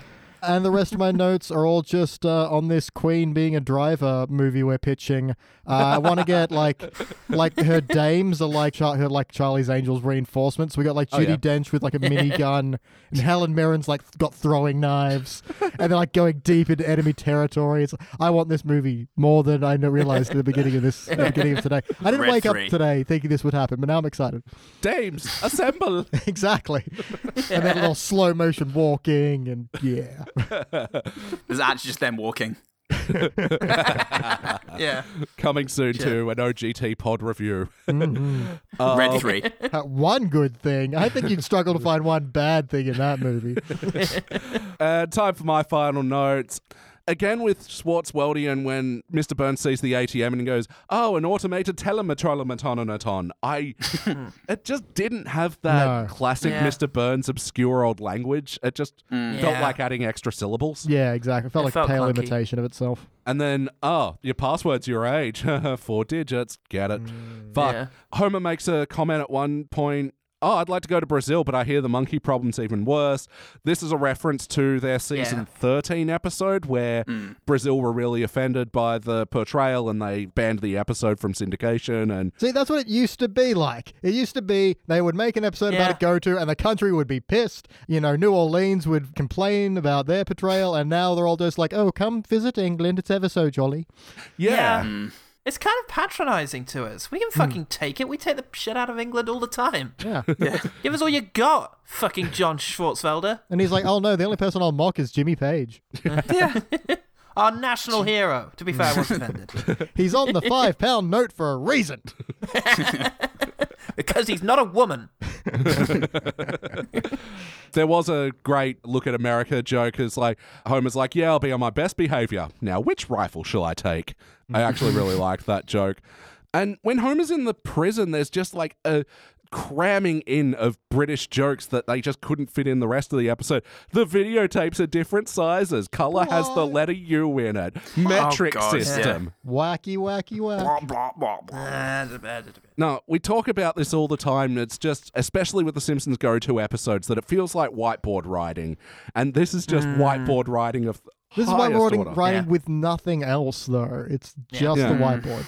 It's time to rank this thing. And who's going to kick it off first? How about you, Salt? What do you reckon? Yeah, I'm going to have to say failure on this one. It didn't achieve what it set out to do, which is to be a fun episode about the Simpsons coming to England. So I think it failed in that respect. How about you, Goodman? Yeah, gonna have to be a failure for me. It engendered pretty much nothing from me in terms of reaction, so at least a participant, you notice. Yeah. It engendered a lot of anger. Yeah. Still failure. How about you, BT? Man, I walked in on the room round about a participant, but I then realized over the course of the discussion how many times I went, which is a good indicator that something is annoying the very core of me. And the fact that I had to write down the words, none of this is plot. And while there's some jokes I think are okay, there's nothing to this. You could cut any part of it and it would not matter whatsoever. Yeah, so exactly. For just an abysmal failure of a plot, I can't believe I'm doing this to a Schwartzweldian, but kick it in the pit of failure. Oh, man. Wow. I'm going to go participant on this one because, I just compare it to a lot of failures that we've done, and it doesn't have that, character integrity break that I'm personally looking for when I see a failure. The plot's nonsense, and none of it fucking matters, and it did leave me angry, but I just got to say, it still felt kind of Simpsons-y. Just skirted by. It really did. Overall, this will equal a shiny failure. It will be the third episode from season 15 to be called a shiny failure. It'll be joining Codependence Day. That's the one where Marge and Homer really get into drinking, and then he puts her in the driver's seat and gets her a DUI. Yep, and suffers no repercussions for his actions. Mm-hmm. Have I seen that one? I don't think I've seen that. I have. I remember being sad about that. It's also got a big Phantom Menace subplot in it where Bart and Lisa complain about the new Cosmic Wars movie. Oh, yeah. That sounds relevant and on point. This is like repressed memories. And also Marge versus Saskatag, where the seniors, childless couples, and teens and gays want to ban children from Springfield or some shit. Yeah. That's right, yep. Yeah. God, this was a bad series. What's the highest rated? Do you have a note there on the highest rated episode of the season as far as you guys are concerned? Oh, it's an equal first with Fraudcast News, which we reviewed the other week, where Mr. Burns buys out all the media outlets in Springfield and Lisa starts up her own little independent... The Red Dress Press, Yeah, I remember that, yeah. And also Simple Simpson, where Homer assumes the superhero identity of Pie Man. I remember that too, yeah. I've seen none of this season. Fuck, I'm lucky. These are still the highest rated episodes at Dull Gold, so, you know. Yeah, and one of them is a dull gold because I think it was silver cubic. Yeah. So it was a weird split, that one. It was a weird split. We argued with Sheridan about that. All right, guys. 2 bad episodes in. You have earned a very, very good episode. Damn right we have. We are going to watch Season 6's Itchy and Scratchy Land. We'll be back.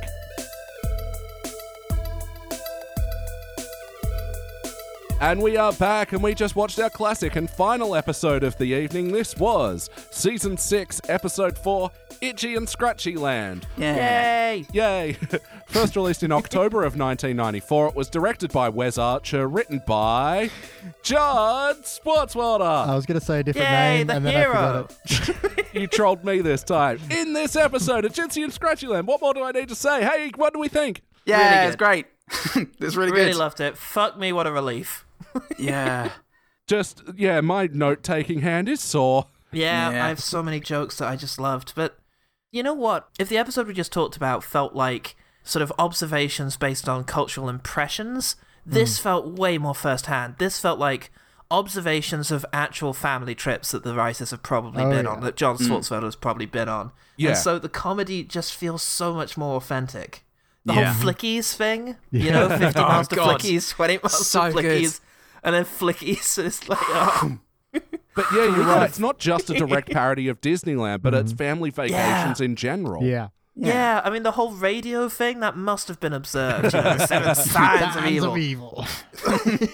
That's just first-hand. Here's Vanessa Williams. The itchy lot thing, Yeah. the itchy Yeah. lot and the scratchy lot, just, that's observed. Oh, it rules. It's such a wonderful episode, and it makes watching the direct so much worth it on our program. So let's hook into our questionnaire. We'll start with you this time, Goodman. For better or worse, what stands out to you? Oh, it's so much. So much. Do you know what? It's such a relief. I watched this, but in preparation for this, I decided to watch a couple of episodes of old Simpsons earlier in the week.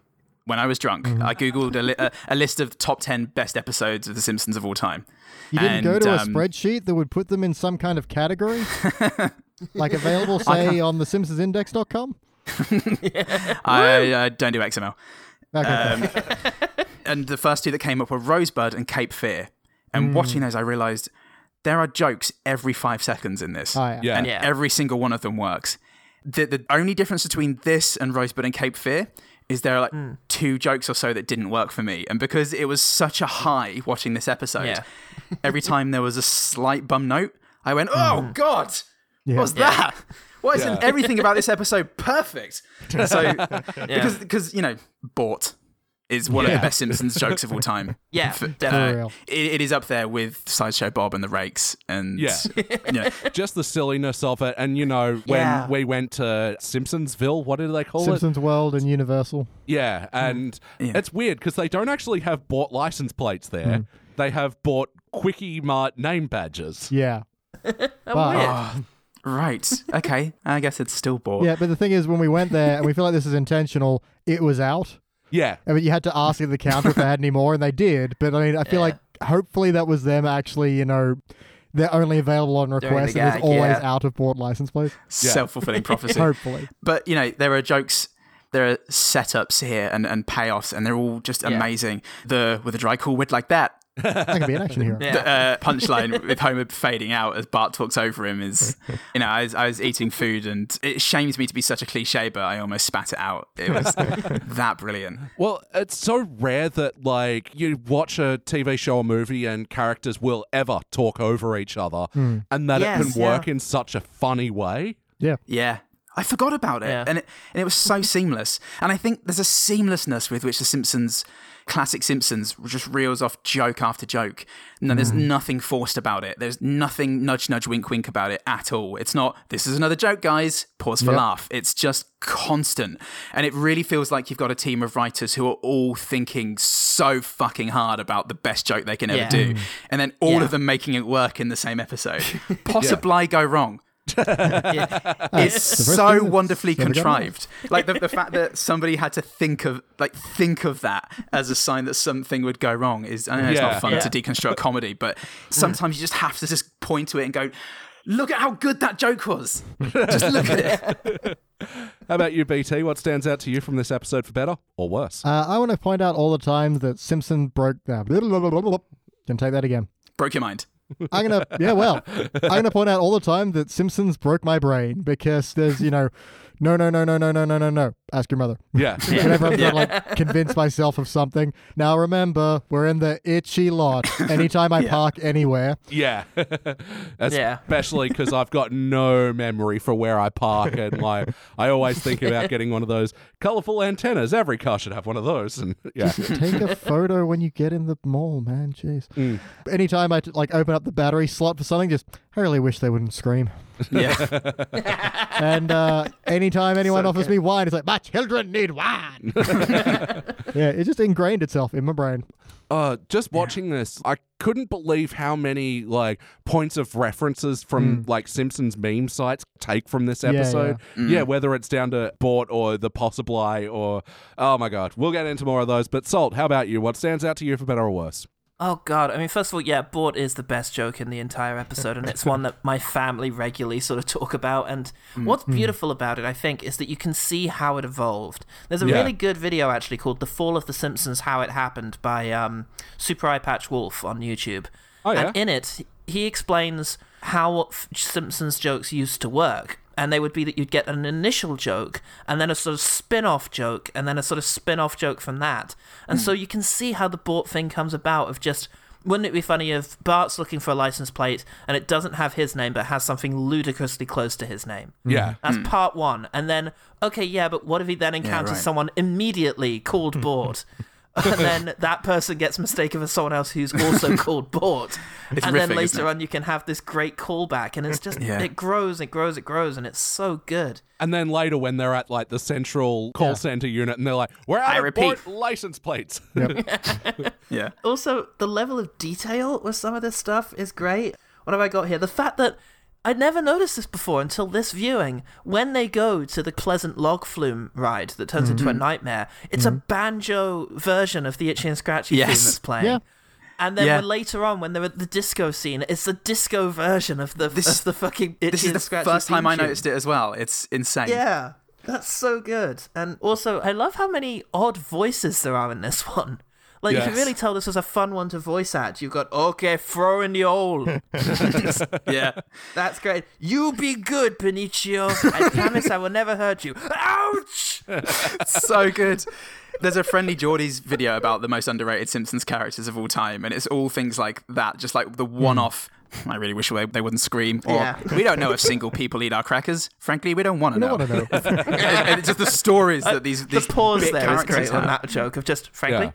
Yeah, the implication that day after day this guy's gone into work and had to open up robots, and every time it screams, it's just like, why? Why? The inner world of that guy so much, is marvelous, and I love the way the mascots scream when Bart does stuff to them. I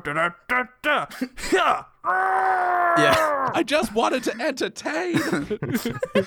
Oh god. But no, you're right. The production on the like alternate Itchy and Scratchy themes is wonderful, and like it's what stands out to me is this episode like must have been so fucking difficult for them because there is just alternate versions of Simpsons character models, Simpsons music, just all over the place, and like it's only to its detriment occasionally where you look at them and like, what's wrong with Homer's eyes in that scene? And like, because there's a lot of very new drawings. They weren't going back to old models for this one. And like the level of detail is just astounding and inspiring. Yeah, Homer has a green jacket on. That's new and different. Wow. I know. Oh, yeah. And there's a great little Simpsons worst faces kind of moment, but it's intentional. It's when, they're begging Marge to go to Itchy and Scratchy. She's like, no, we're going to the Highway 9 Bird Sanctuary. This has this shot of Bart Lee's face. Is that odd?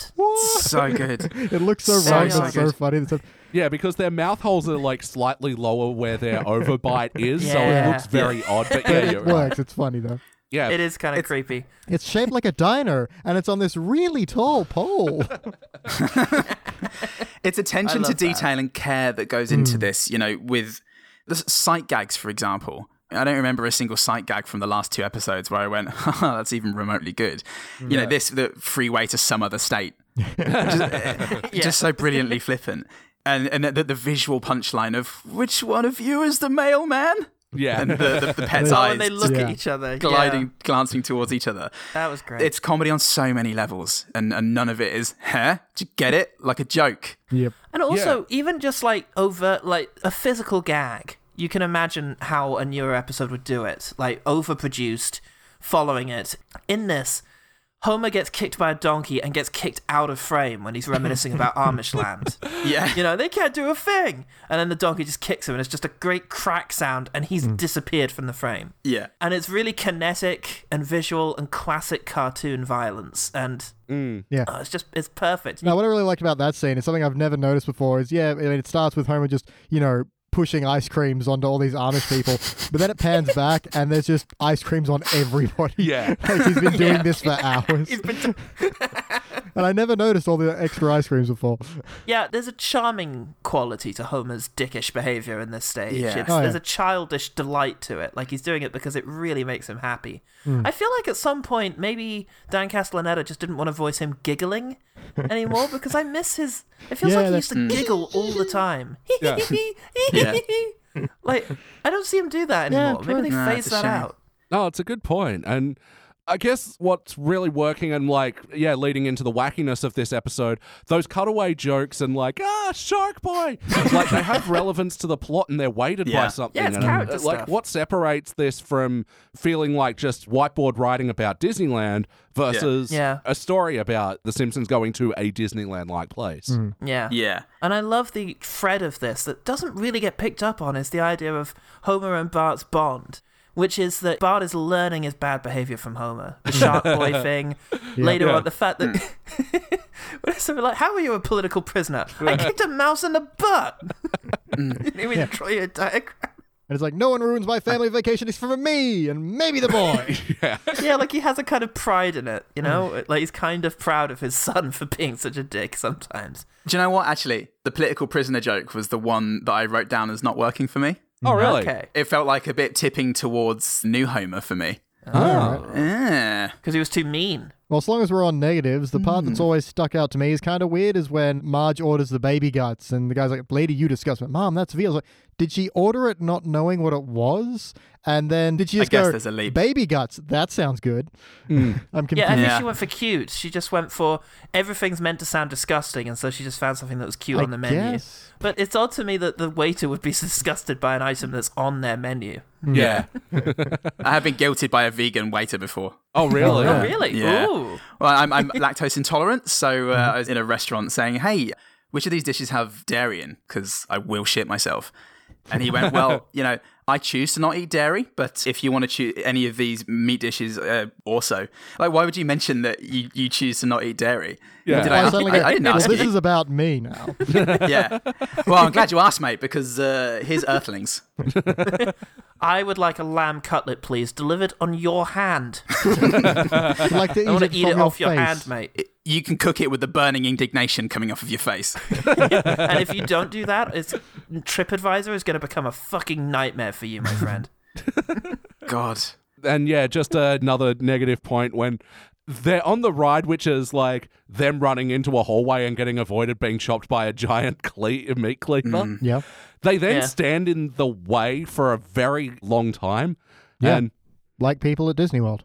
yeah, actually, that's a good point. And you don't see the people getting cleaved What? off stage. Even like, at a shopping mall where people just stand at the exit of the escalator. You're like, right there? Really? Okay. Yeah, fuck me. Have you met people, Elliot? I think my incredibly petty point about something that stood out to me, I feel like the bit where they're in a helicopter to the island with the possibly play go wrong, it's very funny. Maybe it was a late addition, because it's pretty seamless, them arriving at the car park, and then when it cuts to them going into Itchy and Scratchy Land, it looks like the frontage goes straight onto the car park. Yeah. It really doesn't look like there needs to be Yeah. an nor does it feel like they're on an island. Yeah, they just wanted that Jurassic Park reference. Yeah.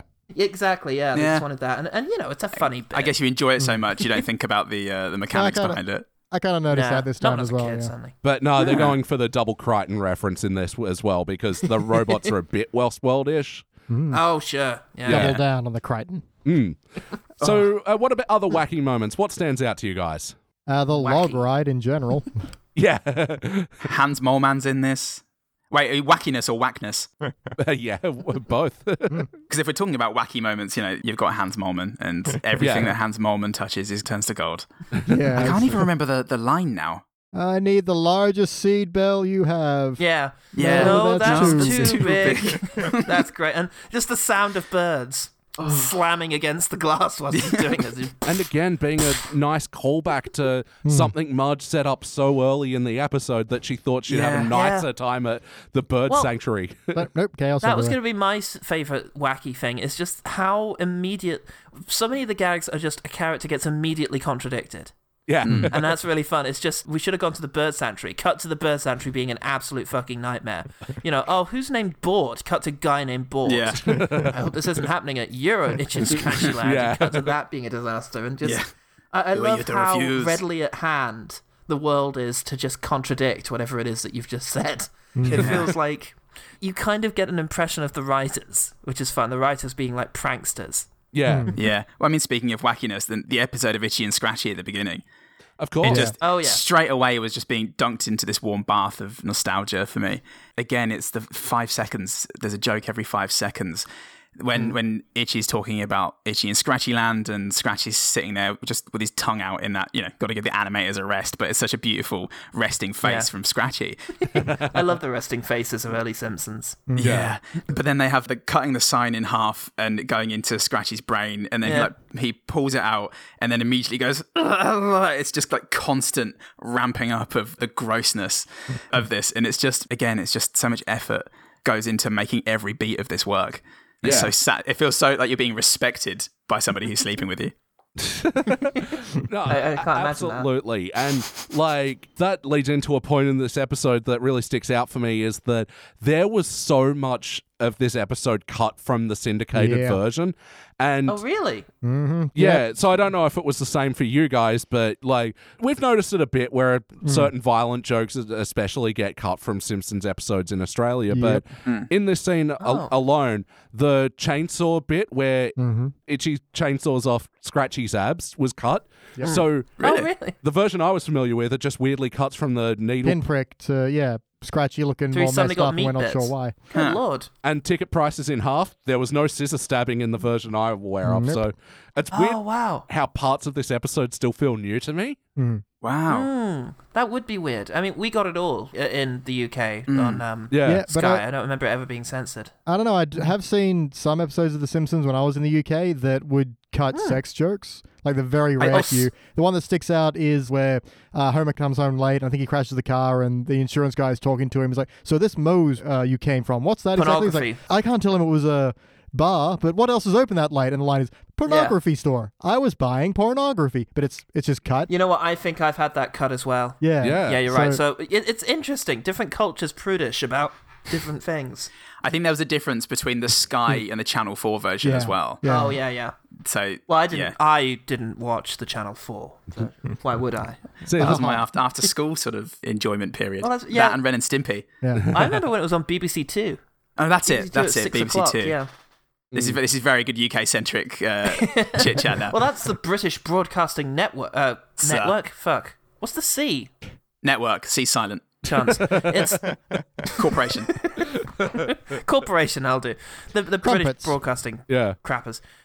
But yeah, other cut jokes were when Marge is looking at the map, Torture Land, Explosion Land. Yeah. The ones that were cut for us were Searing Gas Pain Land and Unnecessarily Really? Surgery How Land. weird. Yeah. Yeah. Yeah, That's the weirdly. punchline. enough. Although of the joke. Australia's a little bit more trigger happy with its censorship, right? You often have trouble with video games. Yeah, not so much now, fortunately, since Okay. we got the R rating introduced at some. Still, there are the occasional one. Anything that promotes drug use as a positive gets cut. Yeah, what's the fucking Wow. 2D game that got Katana Zero? That got It banned. got Oh my delayed, not God. banned. We did get Just it that- eventually. It was banned briefly. Yeah. It was refused Okay. classification. Yeah. That's amazing. Katana Zero of all things. And my other Yeah. note for cut was, Scratch Tasia, which, this is a mess to watch in the syndicated version because they're doing, all these fades to get around, all the lengthy scenes of axe chopping and stuff. Yeah, so watching it now is just an absolute delight. So, look, there is so much more wackiness to go over. Let's return to it later and talk now about the emotional core. How was the heart in this episode? I think it's all Marge-centric, I think. And, I think it gets well supported throughout, unlike the last one, where it's just she's just asked for a calm, normal vacation where they all have a good time. And then you get the, attention, Marge Simpson. We've arrested your son. Yeah. We've also arrested your Yeah. older, bolder, fatter bolder, son. fatter son. And again, just to kind of point out what you were saying before about immediate cuts too, was like someone else in the room going, I'd be terribly embarrassed if that was my boy. Yeah. Yeah. But there's just always someone there to just make it a bit worse. Yeah. Yeah. Yeah, right after love she that. said we're having a best vacation ever and get him t-shirts made and Yeah.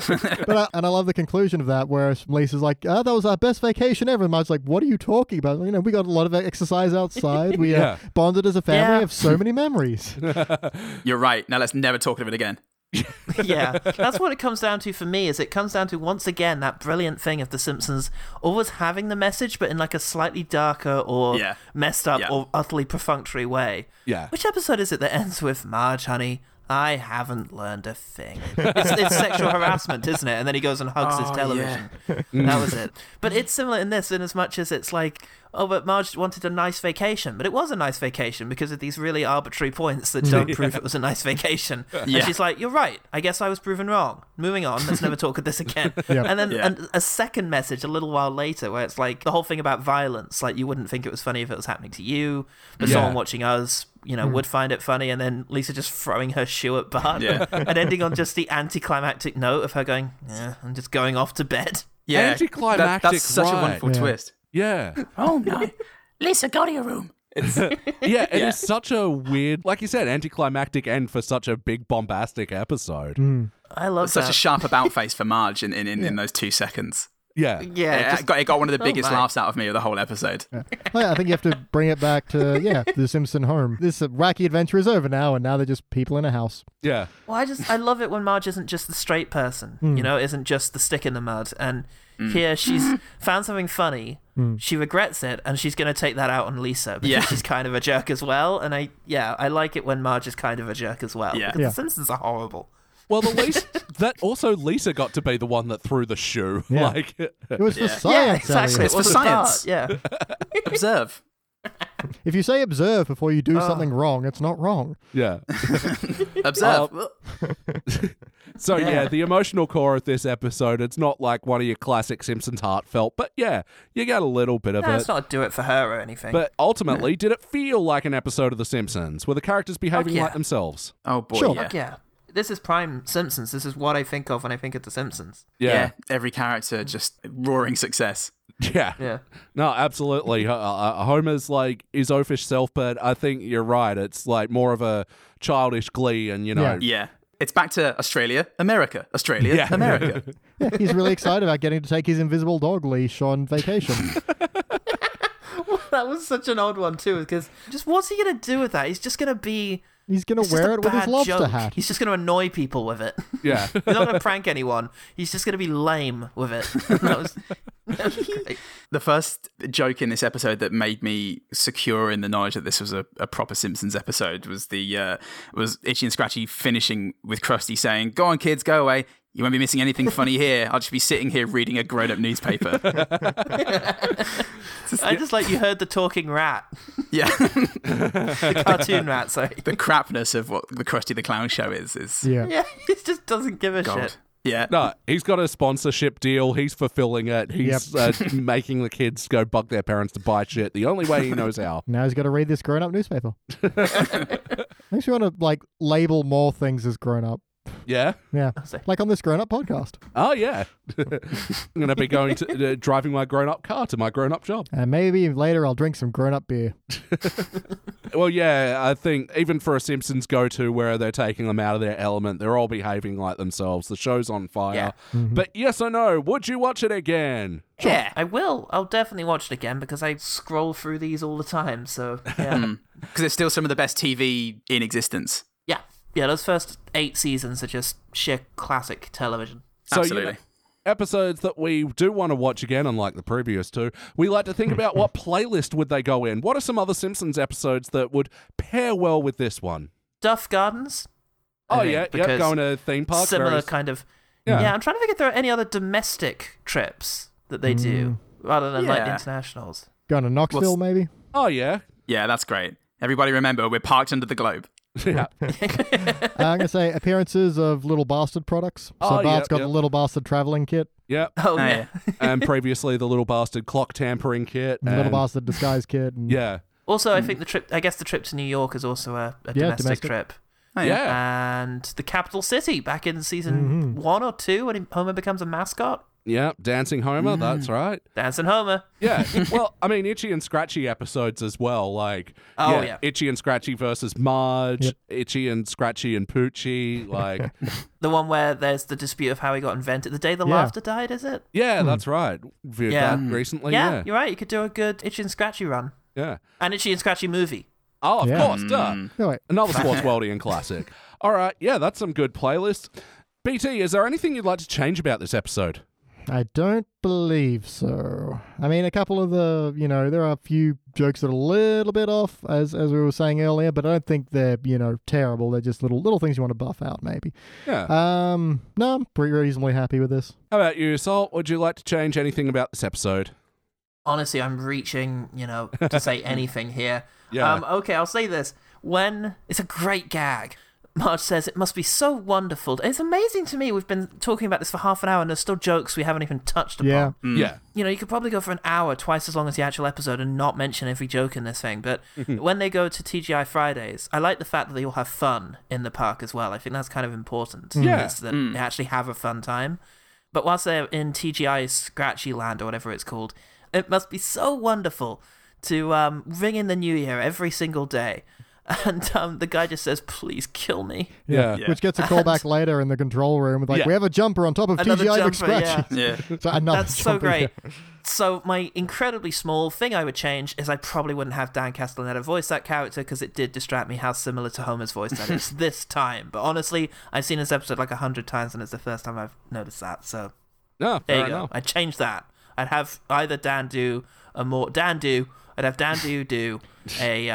Don't do it, Dan. Do different that. voice or get a different person to do it. And how about you, Godman? What would you like to change? Nah, I can't think of anything. It feels parsimonious of me to say that one joke that I didn't like, make it better. You're never going to get every single joke to work for every single person. It's Yeah. such a great episode. Yeah. I wouldn't change a thing. No, it's ridiculous. Like, Yeah. it's damn inspiring how good this episode is. Yeah. And yeah, far It better really from is. me. Even though that walking in the hallway cutting thing doesn't make sense from a staging point, but whatever. All right, and we're here. Goodman, do you have any other notes? I really liked the joke when Homer's driving and he's saying he's not tired at all, and then it cuts to that slow car drag into the pole, then exploding, and Yeah. then cutting Yeah. into the motel to say, "Oh, glad that wasn't us." So, okay, here's something that I still don't get at this joke, and I maybe should be embarrassed. But so the people in the car where Homer's like, "I'm not tired at all," are they the Simpsons? Yes, No, I think that's the idea. Is Yeah. they're the Simpsons, and then we cut to later on when they're in the hotel Unrelated and car, an unrelated Right. purple car crashes. But it's a great reveal in itself, but just the animation specifically of the car slowly drifting into the pole before exploding is Yeah. so satisfying. Yeah, the immediacy of the explosion. And then, the Yeah. quick pullback and reveal. Like, Yeah. there's another good pullback joke, actually, where, Marge is like, "Your kid's going to be all right, kids?" And then they're already back on the log ride. Yeah. And So I love many. the sort of Yeah. that's a great noise. Good noise. All right.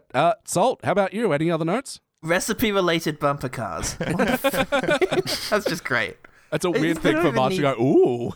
Well, they've got to think, like, what would Marge like? Yeah. It just feels like such a shit kind of thing to have come up with. And I love that weird moment of pause between Bart and Lisa when they feel like they're going to get their way. And they just look at each other Yeah. for a few Yeah. beats Yeah. of completely frozen animation. And, Yeah. I'm a big fan of jokes that you can do with completely frozen animation and holding on it. Yeah, it recalls one of my favorite jokes from Futurama, which involves just a still shot of Bender. But Yeah, the somewhere in Poplars Babyhood. episode, right? The poplar, yeah, it was the problem Yeah. with Poplars, where they're like, "And you were stepping on them for fun." Cut to just Bender for a few Yeah. moments for saying nothing, and yeah, it's one of my favorite gags in that show. Yup, I would say that the little axe does look cute.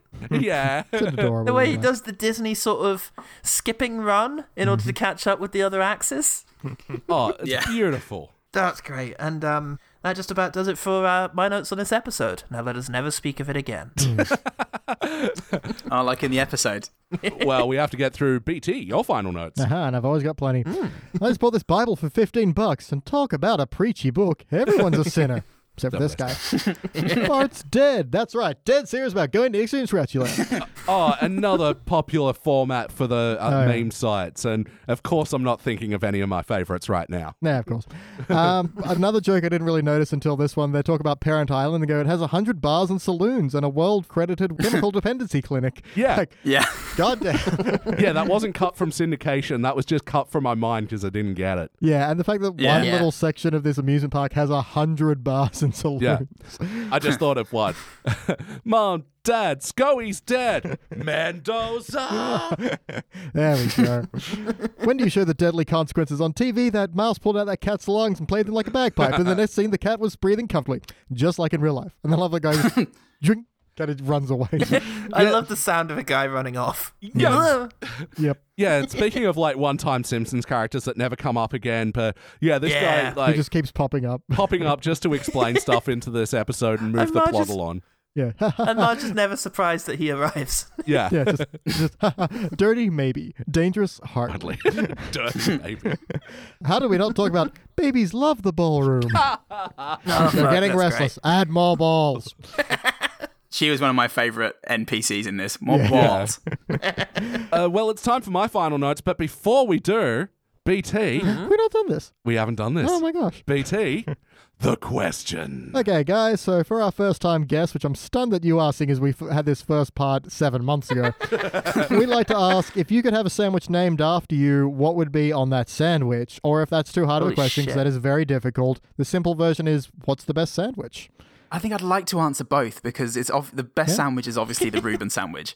Yeah, concur. Yep, that is. It's so funny you say that. So many of the sandwiches on our sandwich board are variations I mean, on a Reuben. it's like saying, Yeah. if you could have any color sky, what would it be? But as a backup question, what color is the sky? Yeah. It's like, Yeah. well, blue, and if I could have anything red. But Yeah, but the thing is now I've got to think of something that's better than a Reuben. And well, just has to be signature to you. What is the poor yeah, Reuben? okay, yeah. So it's not going to be better than a Reuben because I'm No, going to no. make it. Yeah. Gosh, I think it's just the sandwich that best suits me is the like one that I would eat after about 6 beers. It doesn't fucking matter what's in the sandwich. It's just great, and it does the job. So it's just bread, and then bread, but also beer. I like the menu option there. So, yeah, the Goodman bread, bread with a beer. Yeah.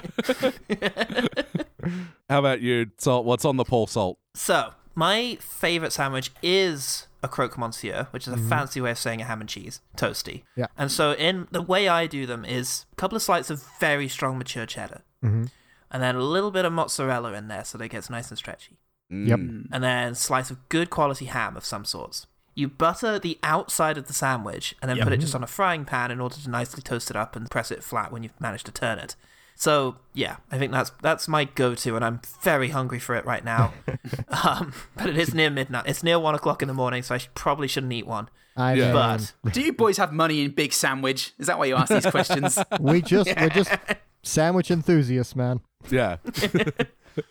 And yeah, don't forget to find our hidden sandwich board on the simpsonsindex.com for all of our guests' previous sandwich entries. It's quite a list now. We pretty much have a menu. oh, do you know what? Here's what I'll do to make it just a little more pool. Yeah. And I'll lose you half your listeners, which will Get out help pineapple? out. It'll be easier to admin. Here we go. Whilst you're eating that particular croque monsieur, what you do, you get bar chocolate just on the go, and in between bites of your sandwich, just take a little bite of that chocolate. Holy shit. I can't tell you to put chocolate in a croque monsieur. That's too perverse. But just have it on the go, and just when the sweetness has gone from your mouth, just have a little bite, and then carry on with your cheese toasty. I like how you looked around you first just to make sure there was no one who I had to make sure. infiltrated your house who were like, gonna take you out for that one. If the British police, if Tony Blair finds out about this, he's gonna fucking take me out. So Flying on his jetpack. He'll fly you up to the atmosphere and then just let go. Yep. as he's every wont to do. Queen will feed you to the corgis. No, they're so small it takes ages. I know. That's the torturous part. They're just nibbling me. God help. It's so cute though. Yeah, I know. Oh. Yeah, that's why It's the most adorable death ever. Time for my final notes. I've got an ace up my sleeve. Honk. Yeah. And yeah, of course. All right, we're here. Let us never speak of the shortcut again. Yeah. Like he's got like homecoming queen banner on the car and like a US military missile embedded in the front. It's like, where did you go? Had to replace one of his tires with a wagon wheel at one point. I had to look this up because they do a joke about John Travolta working at the TGI McScratchies. Yeah. So, yeah, this episode was released in October of 94. Yep. Pulp Fiction released in October of 94. Yeah. So, yeah, of course they would have produced this episode long before Yeah. the Travolta songs. Right, yeah. Travolta. Yeah, right. Yeah, absolutely. Like I know what you mean Yes, it's by fun to Travolta remember a songs, but- time. A crazy time where John Travolta had no cultural relevance. It's hard to imagine. Don't even know what you're talking about. The minefield section was sponsored by Laramie Cigarettes. I thought that was interesting. That looks so much fun. I remember as a kid thinking, oh, I wish I could exist in real life. Yeah. That looks great. But how? How? Literally how? Yeah. I love just how none of these rides can work without killing people. It's wonderful. Especially the log ride where it stops in their exact profile. Yeah. It's like, so if anyone else rode this. When I was a kid, like, genuinely, I got worried about that. Like, well, what if Lisa and Bart swapped seats? There, Absolutely. for the grace of log. Hey. Fuck, I'm tired. Just Yeah. making sure it's all working on your end, Salt, because we lost your video. Everything else is all right? He's eating a sandwich. Okay, fair. You can't see this. No, they got him. The Bobbies have got him. Toy. What's all this stuff? No! Another Frank joke that I use all the time, and I think Futurama use all the time as well, is like, oh, forgot to carry the one. Yeah, carry the one, people. Yeah. Yeah, carry the one playlist. Like, there's one in Futurama where Hermes on his calculator just has a button for carry the one. So good. And my final note is just Homer just hurling whatever he finds at the robots. Yeah. Wallet and change. Yeah. And it's focused on Homer. It doesn't show them hitting the robots. It's just Yeah, him it's just the digging into sound his pulse pockets. reaction. Like the banana, just the squelch. That's great, the ineffectualness of it. Yeah. One other bit is just, I know you mentioned earlier on I really wish they wouldn't scream, but I feel like the scream itself deserves a mention because it's just perfect. It's just the perfect short little just... Yeah, that kind of pre-recorded, just reaction. And then sound. digitized a little. Oh, it's wonderful. All right, guys, it is time to rank this thing. BT, your turn to kick it off. And my brains are on a cubic, but my heart's saying like a gold. And I'm a little stuck. Yeah, look, I feel like, when we watch the cubics, we're like sitting there going, I can't believe how perfect this is. Whereas this, I can believe how perfect it is. I'm going to try saying my classic, saying them both out loud and feeling which is more true. I give this a cubic zirconia. I give this a gold. Well, we say, gold's excellent, but cubic this is essential to the Simpsons experience. Yeah, which is what brings me this more to a gold. I feel like it's not essentially, but that's what I thought I was feeling, but now I'm kind of swayed. I feel like the conversation has driven me. I'm going to go with a cubic and reserve the right to correct myself later. How about you, Paul Goodman? What do you reckon? Yeah, I think essential to the Simpsons experience, it's going to have to be a cubic. Yep. That's the end of my thought. Salt? So, I'm going to go with gold for the simple reason. Oh. I know.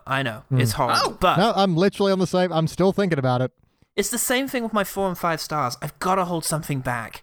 Because sometime, you never know, the stars may align and I might be back here talking about Last Exit to Springfield or Homer the Heretic or Lisa's First Words. Yep. One of the ones that really emotionally resonates with me. And I've got to hold something back for those. I've just got to have something to delineate those as being the absolute best. So, second best grade that I can possibly give for this one. Can we come back and do an emotional trilogy next time? I think we did a vacation trilogy this time. Where are you going to get those from the later seasons? Yeah. Yeah, look, I get that point, and, I actually did a rewatch of this episode about, 6 months ago or something, and there was something that was a bit off about it to me, and I thought it was the production, because there are so many like off-character model moments that it can be a bit jarring. But I think I can forgive those sins because, of how impressive this episode is, and like how much effort clearly went into it. And you're absolutely right. The emotional core on this episode is kind of a bit wishy-washy, but I think, with the eloquence of the writing and the callbacks and stuff, it's just, a cubic for me.